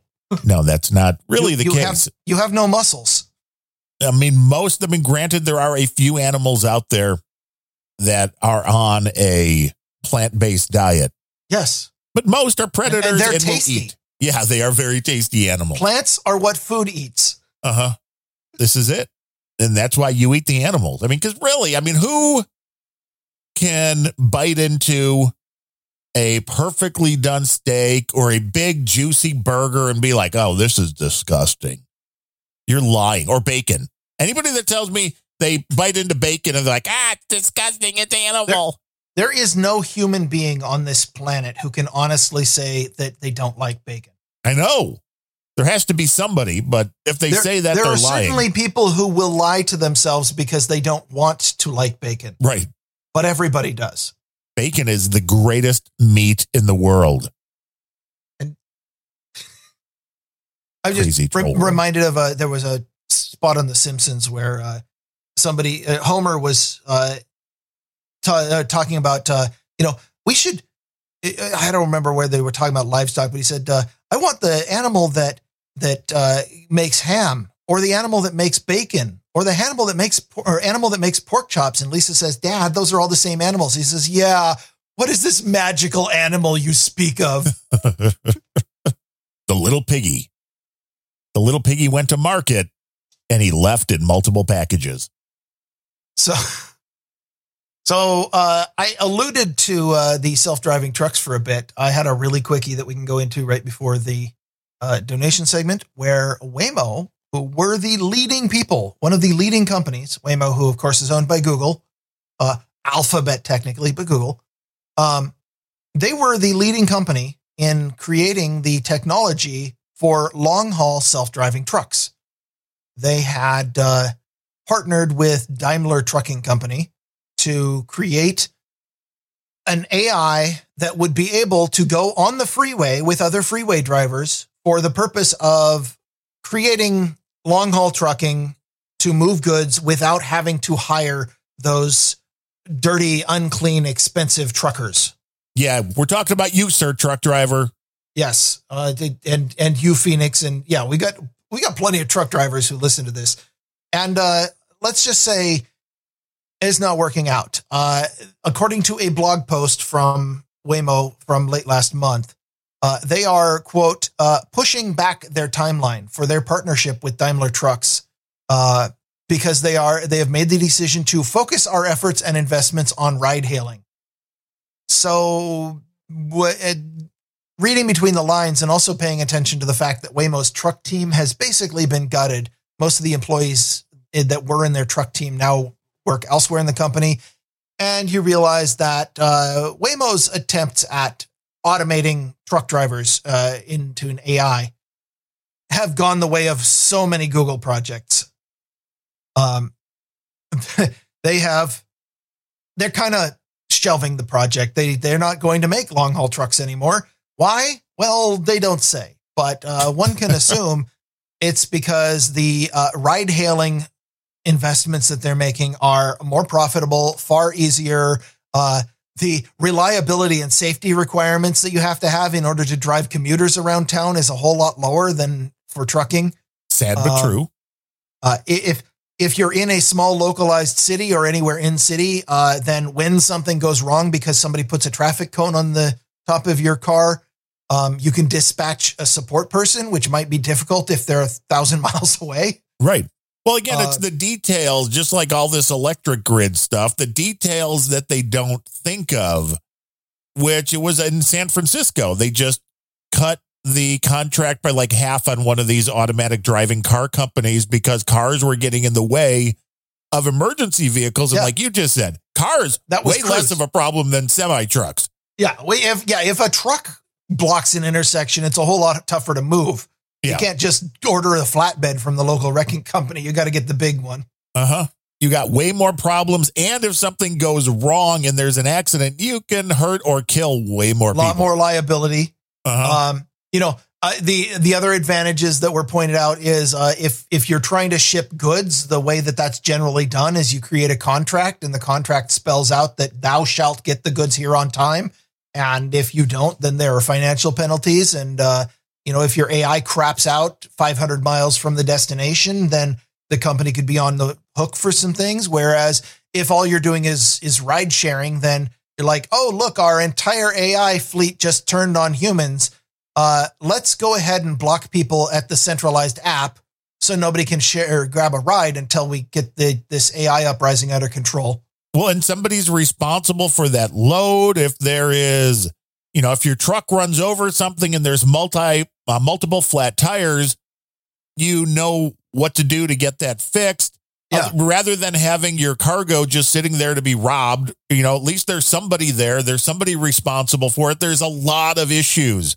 I want to see an AI get out of the truck and crawl underneath a trailer to patch a slipped brake line or something. No, that'll be the funny thing is they'll have some very low paid person in the self-driving truck in order to call for help or do some basic maintenance on it. Oh, yes. You'll have to put someone in the truck, but it won't be a driver because drivers cost too much. Right. That's the difference. In fact, they're making way too much money. In fact, Waymo is from San Francisco, which means they actually have an unlimited supply of homeless people who would love be like, here, you can have the cab. Homeless. You can have the cab in the back of the truck, pitch your tent back there, and you can live there, and you'll be in a different city every time you wake up, but that's fine because you can go scrounge while the truck is parked loading. And all we really need you to do is if the truck gets caught in a Minnesota blizzard, then we need you to go back and lay underneath the truck so that we have some traction and then we can move on. Does it scare you that this is something the San Francisco or California government might come up with? Here's how we're going to fix the homeless problem and the self-driving truck problem. All at the same time. We're going to combine them, right? Oh, my goodness. And of course, we can force them all to be electric trucks, too, because, fuel is bad. Yeah. Breaking news, according to Gene Nevtuliev, and he would know. Right off of RT. Do you remember the little Wagner Group uprising in Russia? I remember things about it, and I remember hearing about it on No Agenda, but like with almost everything with this ridiculous, totally political proxy war, I'm sending way more of my stolen tax money there than I'm remotely comfortable with. I don't need it to have. Well, this isn't Ukraine. This is Russia, but Same Yevgeny Prigozhin, you know, the See guy if I can that really piss off Gene. Ukraine, Russia, they're all the same. the guy that you get, Yevgeny Prigozhin, that was the head, and everybody right after this failed, they're like, well, he won't be alive long. It looks like, according to RT, Did they kill him? Yeah, it's plane crash, private plane crash. Yeah, Wait, was there a hot tub in the plane? There might have been.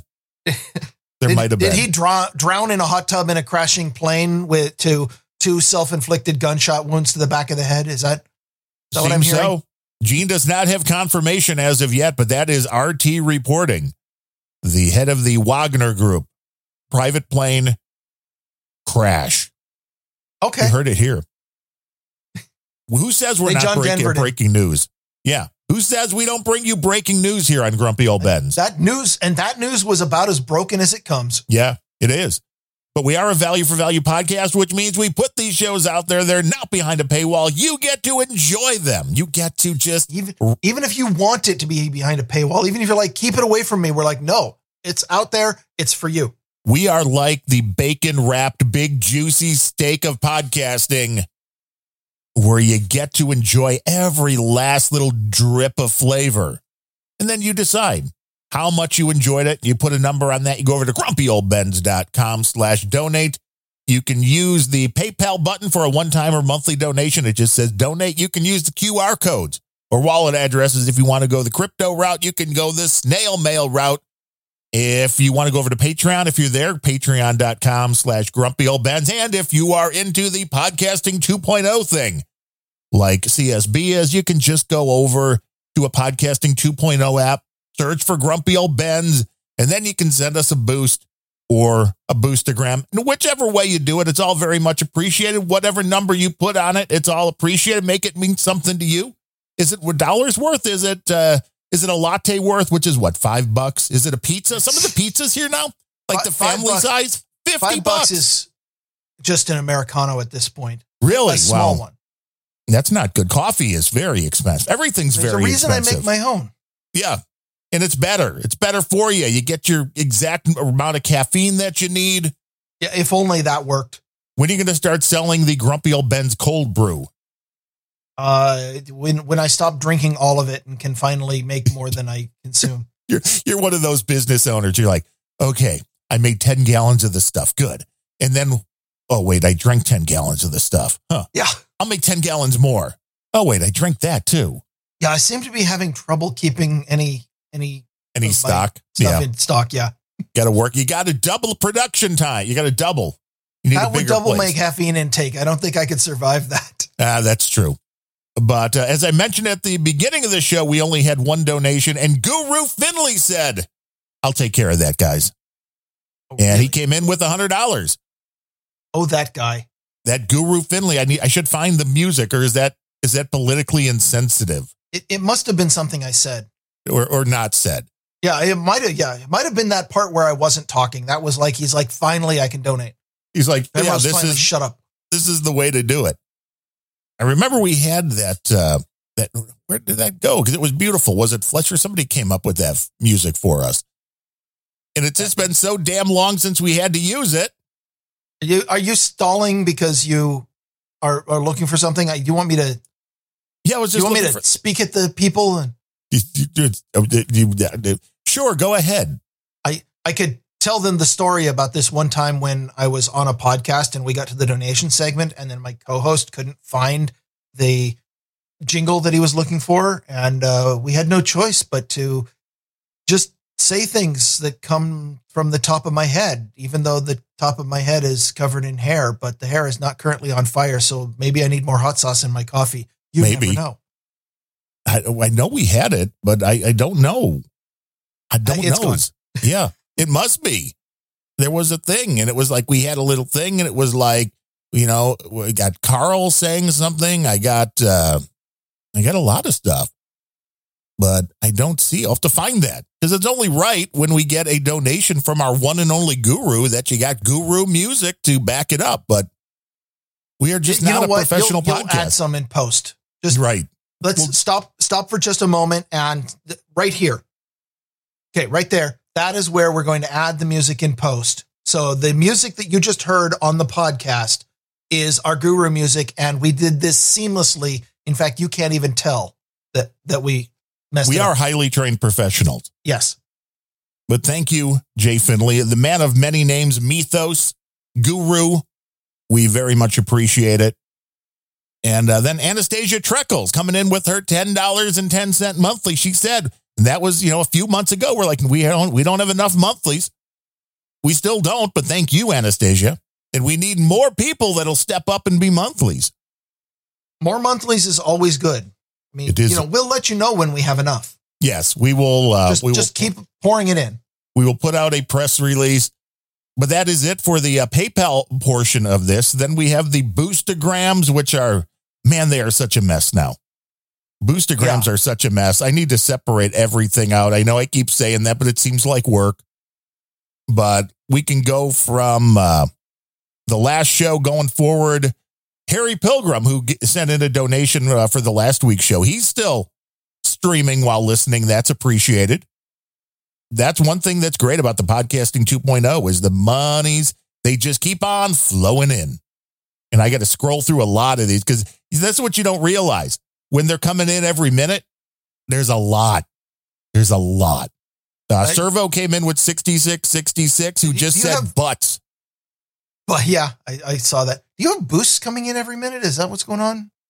Well, yeah, the streaming the Satoshis like every minute, like 50 sats. The streaming, yes, but you can filter on. Well, maybe I don't know what tools you're using. I'm trying to find a good tool right now. It's between Conshacks. I'm trying to write a good tool, and right now it's between being lazy and not making enough time for. If you actually get one of those tools written, I might actually get a little box built so I can do my Lightning locally. Until then.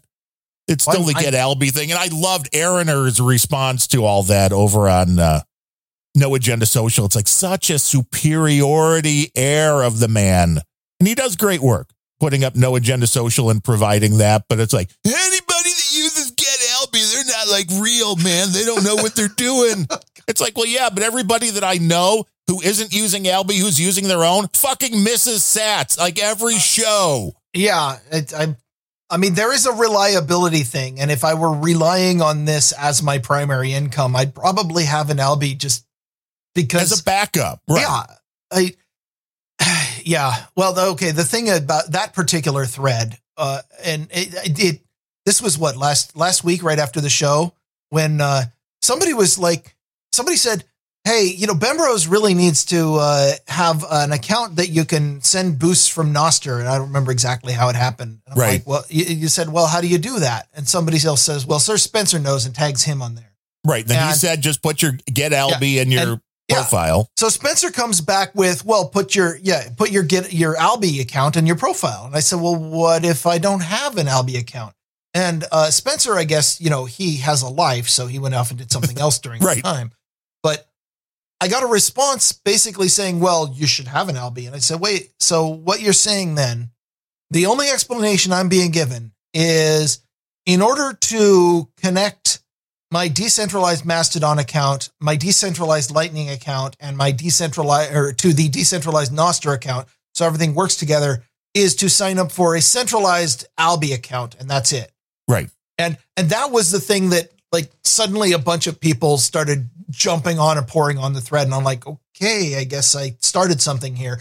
And Aaroner was one of the people who was like, yeah, screw Albie. I'm like, okay, well, I'm sitting here. Of course, it's friction. I'm not super inclined to sign up for another account if there's a decentralized way to do it. I have nothing but respect for what the Albie guys have done. And I have absolutely no reason to think that they are trying to be controlling. But if you say the only way to do this is an Albie account, that's a centralized service, and there's something wrong with the model. That was what I was getting at. Right. It was not, as I think it was Sir Spencer pointed out. Yeah, the thread explodes, and about 2 hours later, Spencer comes back and just rips into me like he didn't try to explain anything. All he does is posts a comics that like, oh, her stupid podcaster doesn't know how about decentralization. Like, you could have just told me that I didn't need Albie I got right. Because he's like, you could use any Lightning address. Yeah. For He's like, this. well, duh, you moron. You could use any Lightning address. I'm like, well, okay. I mean, that was literally what I was asking. Right. It's like people want to assume this is why adoption on this kind of stuff takes a lot longer, because most people don't understand it. You don't want to keep signing up for new things over. You know, the whole Nostr thing. I'm sure it's great, but it's like, isn't this just another fucking social media? I don't need it. I've got enough. Give me a use case for creating a Nostr node account, a reflex point, whatever the hell they're called. Give me a use case that is compelling for signing up for and setting up yet another thing. I have enough things. I have enough logins. I have enough passwords. It really needs to be compelling for somebody to say, go sign up for yet another service. I get people say, oh, the service is free. Oh, you don't even have to pay for it. Well, maybe I don't have to pay money for it, but I have to pay attention for it. I have to dedicate a couple kilobytes of space in my password database, and I have to dedicate more space in my head for remembering what did I sign up for and when and how and what private information have they got. It is mental friction. Well, and I don't appreciate, I mean, so far, Alby seems to do exactly what they promised to do. They've been on the Podcasting 2.0 show with Adam and Dave. They seem like they are completely legitimate. So I don't necessarily understand, except for your full Ben credentials, which some people want, others don't, because, again, work and knowing what you're doing and a higher possibility of you screwing something up. I mean, I'm with you 100% that it's always, it's always fun. It's always nice to be able to do this stuff yourself. But if there is a service that offers to do it for you, that is more or less apt to go down, then I'm okay with that. The way Get Alby works, as far as I understand, because I've never tied this to my own Lightning node, but there are settings in the Get Alby account that appear that they would just act as a backup, which means if somebody tried to send you $100 in Lightning and your node was down, they would hold it for you. They would take it rather than, oh, it failed, you don't get anything. Which did happen last week when a misbehaving Java app decided to go crazy on my system. So it's a nice little way to go back up. I get it. The more things you can do yourself, but these are the same assholes that were like, oh, run your own email service. It's like, fuck you, no. Yeah, I still do that, which means I don't get all the email. And I consider that to be kind of a feature, but yeah, there's a lot of things people don't want to waste their time on. And it's just, again, it's that kind of an attitude. It's like you're doing it wrong or you're a moron. It's like, well, it works. So there's that. But hey, I want to further the idea of getting these decentralized services working, but there's only so much I want to do, and I've got to be given a real reason for it. Let's be honest. I am still interested in trying to connect with this, and a follow-up from Spencer did give the specific details on how to create the email-ish Lightning address, and it involves setting up a JSON file, a static JSON file at a domain that you own somewhere. Okay, that's easy. Well, it doesn't have to be one you own. It could be one you've taken control of.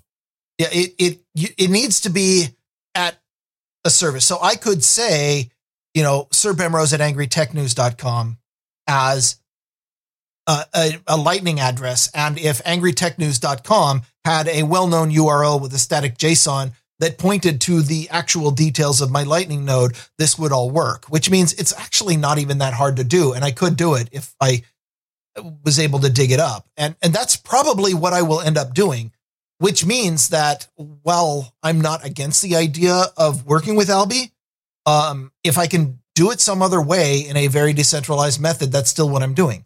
Now, as Spencer knows, because I have leaned on him a lot for node help, I'm doing this whole Lightning thing in hard mode.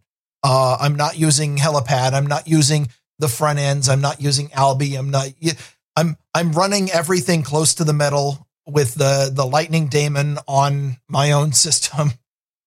And it's hard sometimes to like, oh, all of these things that are like, oh, just set this thing up. Alby does it for you. Well, I don't have Alby. How do I do it with LND?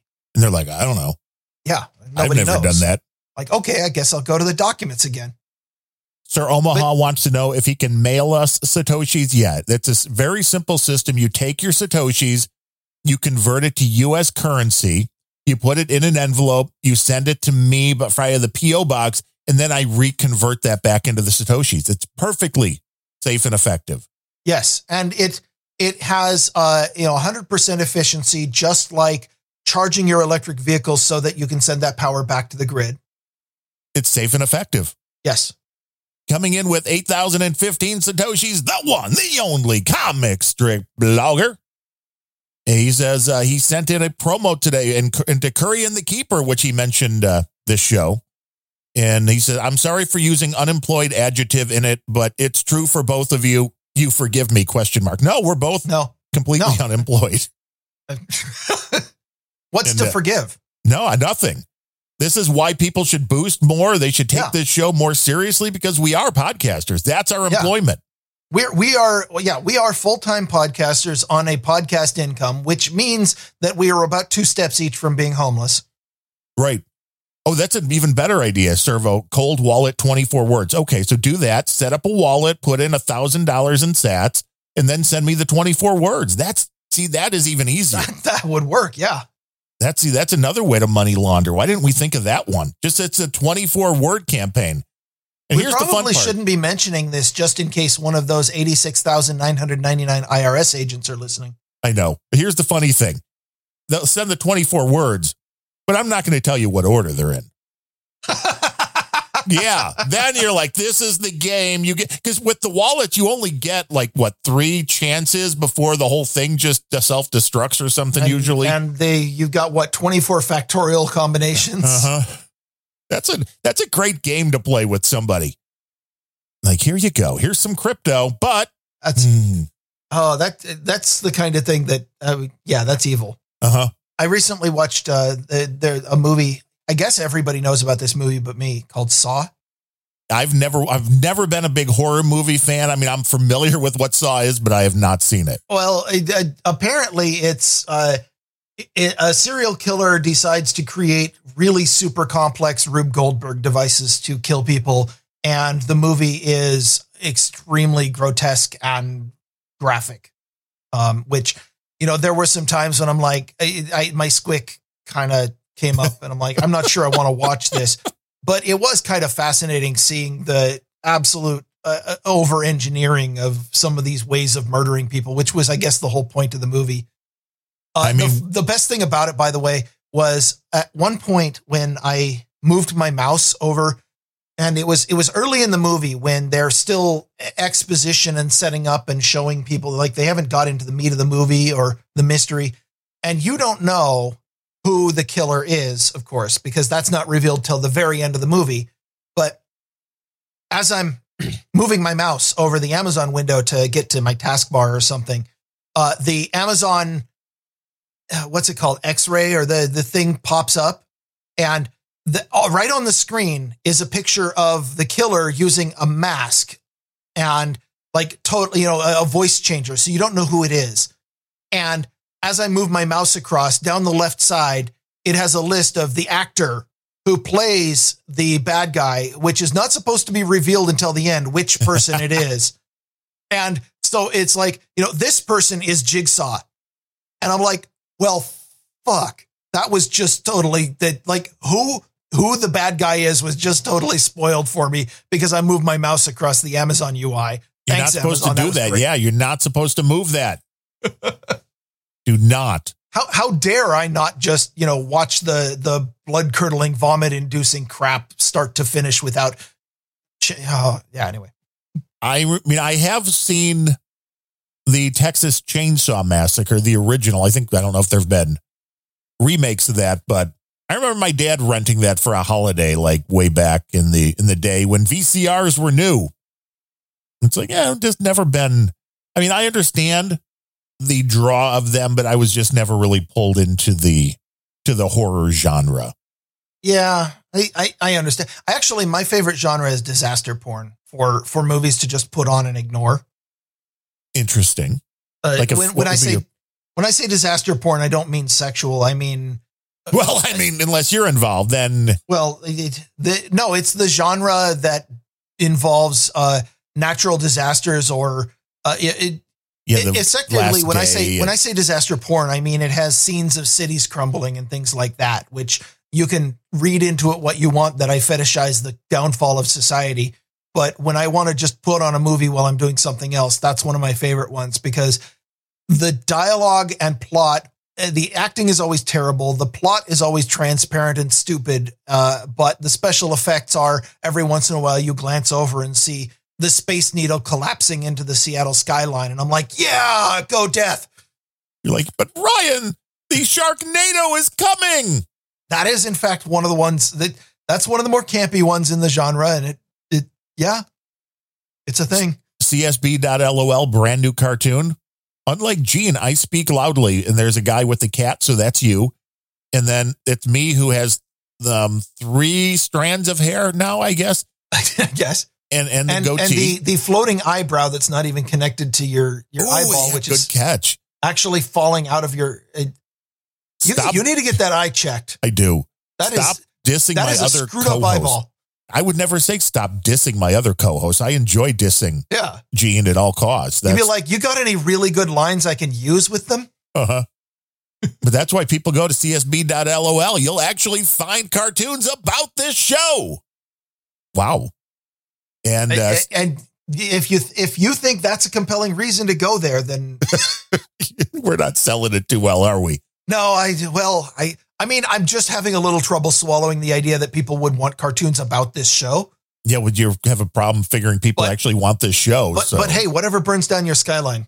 6969 dude from Boobery, the Mothman of the Minneapolis, who said, would boost sats to see the Bem dog in a Speedo at the Piggly Wiggly. So, I mean, there aren't enough sats. There's your chance.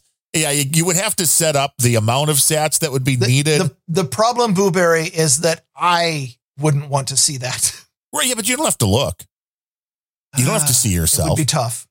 Like, what if I accidentally walked by a mirror? I could be scarred for life. Yeah, you don't want that. And I mean, I would just wonder if people would applaud, if they would just gasp in horror, exactly how that would go. In the Seattle area, they'd probably point and shriek and run off because I'm not wearing a mask. Right. That could be the biggest problem.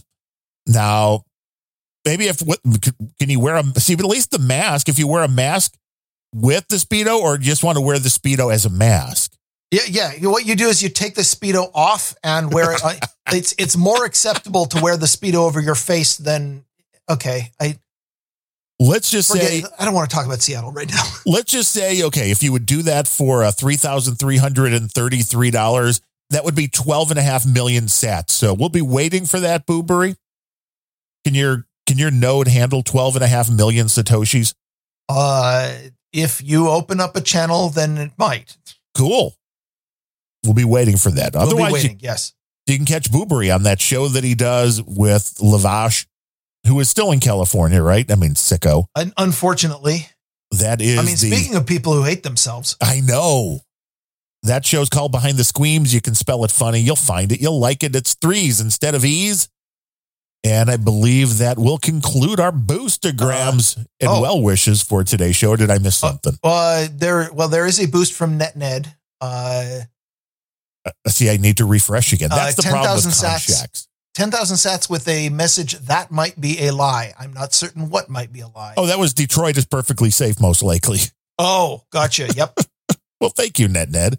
I mean, we'll send you back some brass, freshly recap brass, and that way you can cap some NetNed people. Also brings up a very important point about the CSB artwork, and says, does Sir Bemrose wear a shirt button to the top like that? And no, CSB, you need to update this, because anybody who wears them regularly knows that you never button the top buttons of an Aloha shirt. And that's definitely not an Aloha shirt. There's not, no. You need some, okay, so here's what you need, CSB. It needs a loud floral pattern or something. Right. We need like palm trees or a floral pattern on the shirt, or we have to change that to a robe. A robe would work, not during the summer very well. Well, yeah, that's true. But a lot of people think when the robe's off, you're, hairy enough that it still looks like a robe. So just saying. I can neither confirm nor deny. And I don't look like, I'm wearing a long sleeve shirt because there's a line down there. The last time I wore a long sleeve shirt was maybe December. And that's usually even then always short sleeve. I can't tell. I'm too freaked out by that eyeball. No, it's floating. It's just floating out there. You need to go back to your optometrist about that one. And that is the eye that has the problem. So, I better get that checked out. CSB might be onto something here. He might actually have a line to your automated health data that's being sent from your watch. And he's very accurate with the boom arm, although he has you with the desk stand, and that's wrong too. I haven't used a desk stand since the early days of Grumpy Old Bens. Yeah. So, there's a couple of updates, but otherwise some very good. Yeah. Very good artwork. The cat is spot on. Yeah. The cat's very happy because he knows he's going to kill you at some point. Yeah. You can see the murder in the eyes of that cat. Yes. By the way, this comic has to be in the show notes. We've talked about it too much now. No, we'll just send people to csb.lol. We will flood those servers. But thanks to everybody. So when people listen to this next January, it'll still be the front page of csb.lol. Probably. Right? It'll be the best cartoon he's ever had. Okay. We can put it in the show notes. But if you want to help support this show, like Guru Finley, like Anastasia Treckles, like CSB, and Boobury, and all the other Ned and everybody that's sending the boostergrams, just go to grumpyoldbens.com/donate and get yourself a Podcasting 2.0 app already. If you haven't, you can just go to podcastapps.com now. You don't even need new or nude, just podcastapps.com now. But it's more fun to do your podcast apps in the nude. That's true. And I did buy, when Adam was talking about the URL during the last show, wastewaterscam.com. I do own that, so that's going to No Agenda right now. But if anybody has a better idea of what to do with wastewaterscam.com, I'm listening. An energy drink company. Maybe. We need a exit strategy, and that could very well be it. You can who doesn't want an energy drink called Wastewater Scam? Wastewater. How about maybe call it wastewater? The scam would just be an extra part of the marketing. Right. Like it's the wastewater scam. It's like, well, what's in it? Wastewater. Wasn't that clear enough? So the last thing I had in my notes was a new feature release from Zoom. You remember Zoom? They pretty much became the de facto way that people did everything when we all got locked in our houses. Right. For those that they were very surprised because there was no security whatsoever at that point either. It was not an outstanding product. Now they've updated and changed a lot of things, but this is a brand new feature. That's called Zoom Clips, and it's voicemail meets YouTube. They have invented, and see if you'd follow on this, a video message that you record and they can play later. Video voicemail? This is what we're talking about? Video voicemail. Yes. That's what this is. That's what this is. You throw it on the asynchronous communication pile. The only reason I brought this, other than the TechCrunch article that I got this out of, the guy was, I think, gratifying himself over the idea that Zoom was creating a new feature, and I thought this was a nothing feature. But it does allow you. It lets you make clips, and it allows you to add descriptions and tags to the clip. And from the centralized app, you can control who can view the clip with permissions. Now, I guess the interesting thing is, we know that we have things like FaceTime. We have things like Skype. Do any of these offer the ability to leave somebody a video message like that? I don't know. YouTube allows it. Well, you can make a video on YouTube for everyone, but this is going to get into the next level of things, like when people get a voicemail from somebody who, just got ran over by a train on the way home, but they didn't get the message. This is going to be a whole new thing of that, because who really needs to go on video to leave somebody a message? No, nobody needs to. I I mean, one of the things that this does open up the possibility for is a new type of AI generated deepfakes, because now not only do they have the voice of your child that you didn't know you had, who is saying they, got kidnapped or whatever. Now they can give you a video of it. So, it's convenient for that.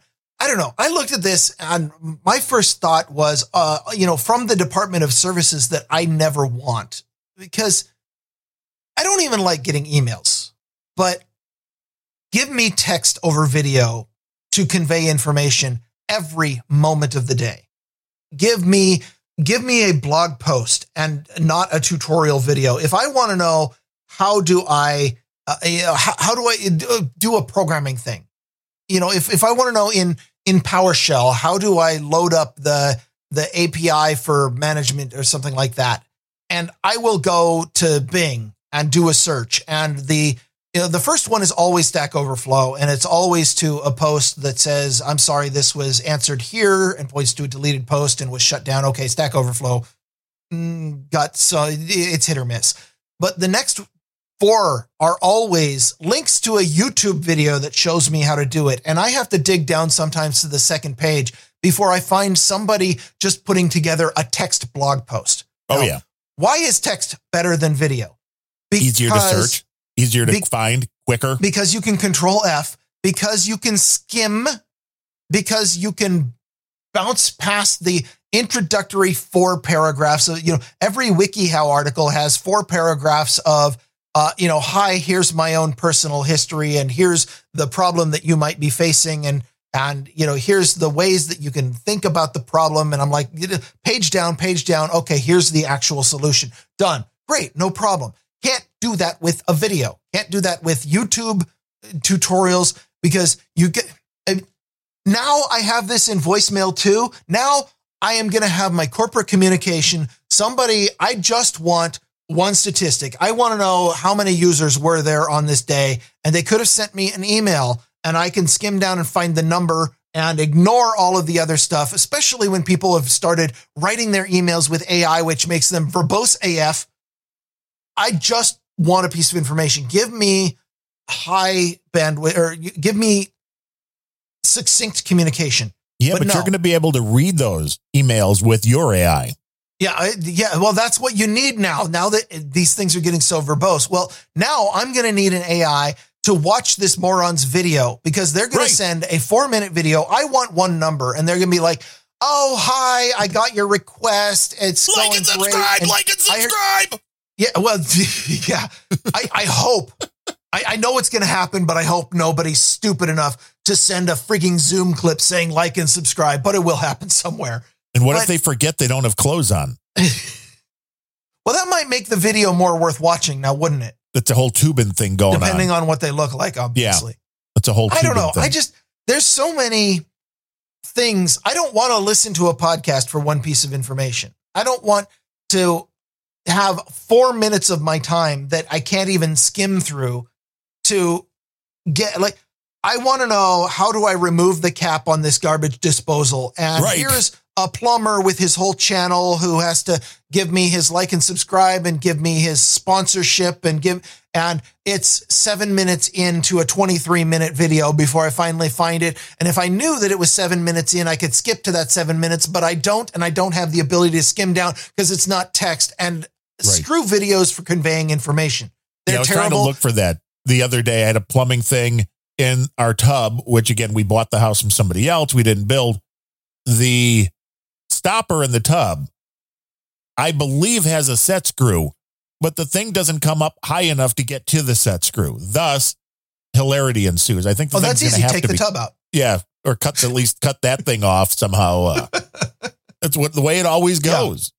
Well, I brought up the garbage disposal because we had a bit of a plumbing thing this last Saturday. Fortunately, my friend Rachel came over, who knows a whole lot more about plumbing than I do. But basically, after 15 years of random crap ending up in it, the garbage disposal that came with the house finally plugged up to the point where that sink stopped draining. And I'm like, I haven't even turned this thing on intentionally in 5 years. I obviously don't need a garbage disposal. So we just went through and removed it and rerouted all the pipes underneath. So now I don't have a garbage disposal. Now it just goes through clean PVC all the way out to the sewer, which is fine. That's the beauty. As far as I'm concerned, the Everett City Water can go ahead and deal with all of my, whole chicken bones or whatever I would put in the disposal. Screw it. I'm paying enough for sewer. They can deal with it. Yeah, well, that was the first thing the plumber, when we moved into this house, was like, don't do a garbage disposal. Just don't do it. Like, I always had one. He's like, don't do it. Like, okay.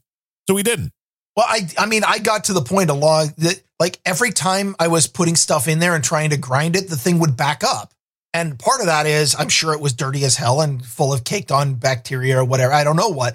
But of course, it backs up with this awful bacteria water into my sink. That's always fun to clean up. And somewhere along the line, I'm like, no. And I just put the little metal grate in the bottom of the sink to catch any chunky material. And at the end of doing dishes or cleaning out the sink, I pull that thing out and dump it in the trash can, which seemed like a much better solution because now I'm not clogging up my pipes. But no, this disposal just kept getting like slower and slower to drain. Like, I don't need a disposal. You got to maintain that disposal, man. But there was one point when we're like, okay, how does this fitting work? Because it was attached to the bottom of with a weird flange. And my friend Rachel, who fortunately for me likes YouTube a lot more than I did, starts pulling up YouTube videos on the phone. And I'm hearing this, tiny ass, crappy, overcompressed phone speaker with, hey guys, it's time for, so-and-so's plumbing channel. This time we're talking about the such and such garbage disposal. And I just want to make sure, hey, like and subscribe. Make sure that you smash that like button and subscribe because that's how we get our, and I'm sitting here going like 3 minutes pass of this moron talking about his channel before a single piece of information comes through. And I'm like, how awful would it be if we just like a blog post with pictures, please? Yeah. Plumbing. Now, admittedly, we got the information we wanted. So the channel accomplished it. And I wasn't the one who had to sit there and stare at this stupid phone screen playing a YouTube video. So mission accomplished. Great. But oh my God, I want to reach through the YouTube screen and start tearing their hair out. Well, because that is the top thing that comes up in the return from Google is your results is videos. They want you to go to the videos. Oh, now DigiGuru is giving me crap because a chick knows more about plumbing. That's right. I'll do electric. I will do networking and I do everything with computers. I don't do plumbing. I said socket, not sprocket. Any Steve Martin fans, they're laughing hysterically right now. I must have missed that one. Yeah. But that's okay. I will laugh hysterically at you at any time for any reason. Well, that's good. So, everybody should come back again next week for another fun and exciting edition of the Grumpy Old Ben's podcast, unless you had anything else. I got nothing. Let's get out of here. Hey, I've heard that before. I am Darren O'Neill coming to you live from a bunker deep in the heart of middle America, just outside of Chirac, where the weather's getting hotter. And I said socket, not sprocket. And from America's left coast, I'm Ryan Bemrose, and it is now safe to turn off your computer.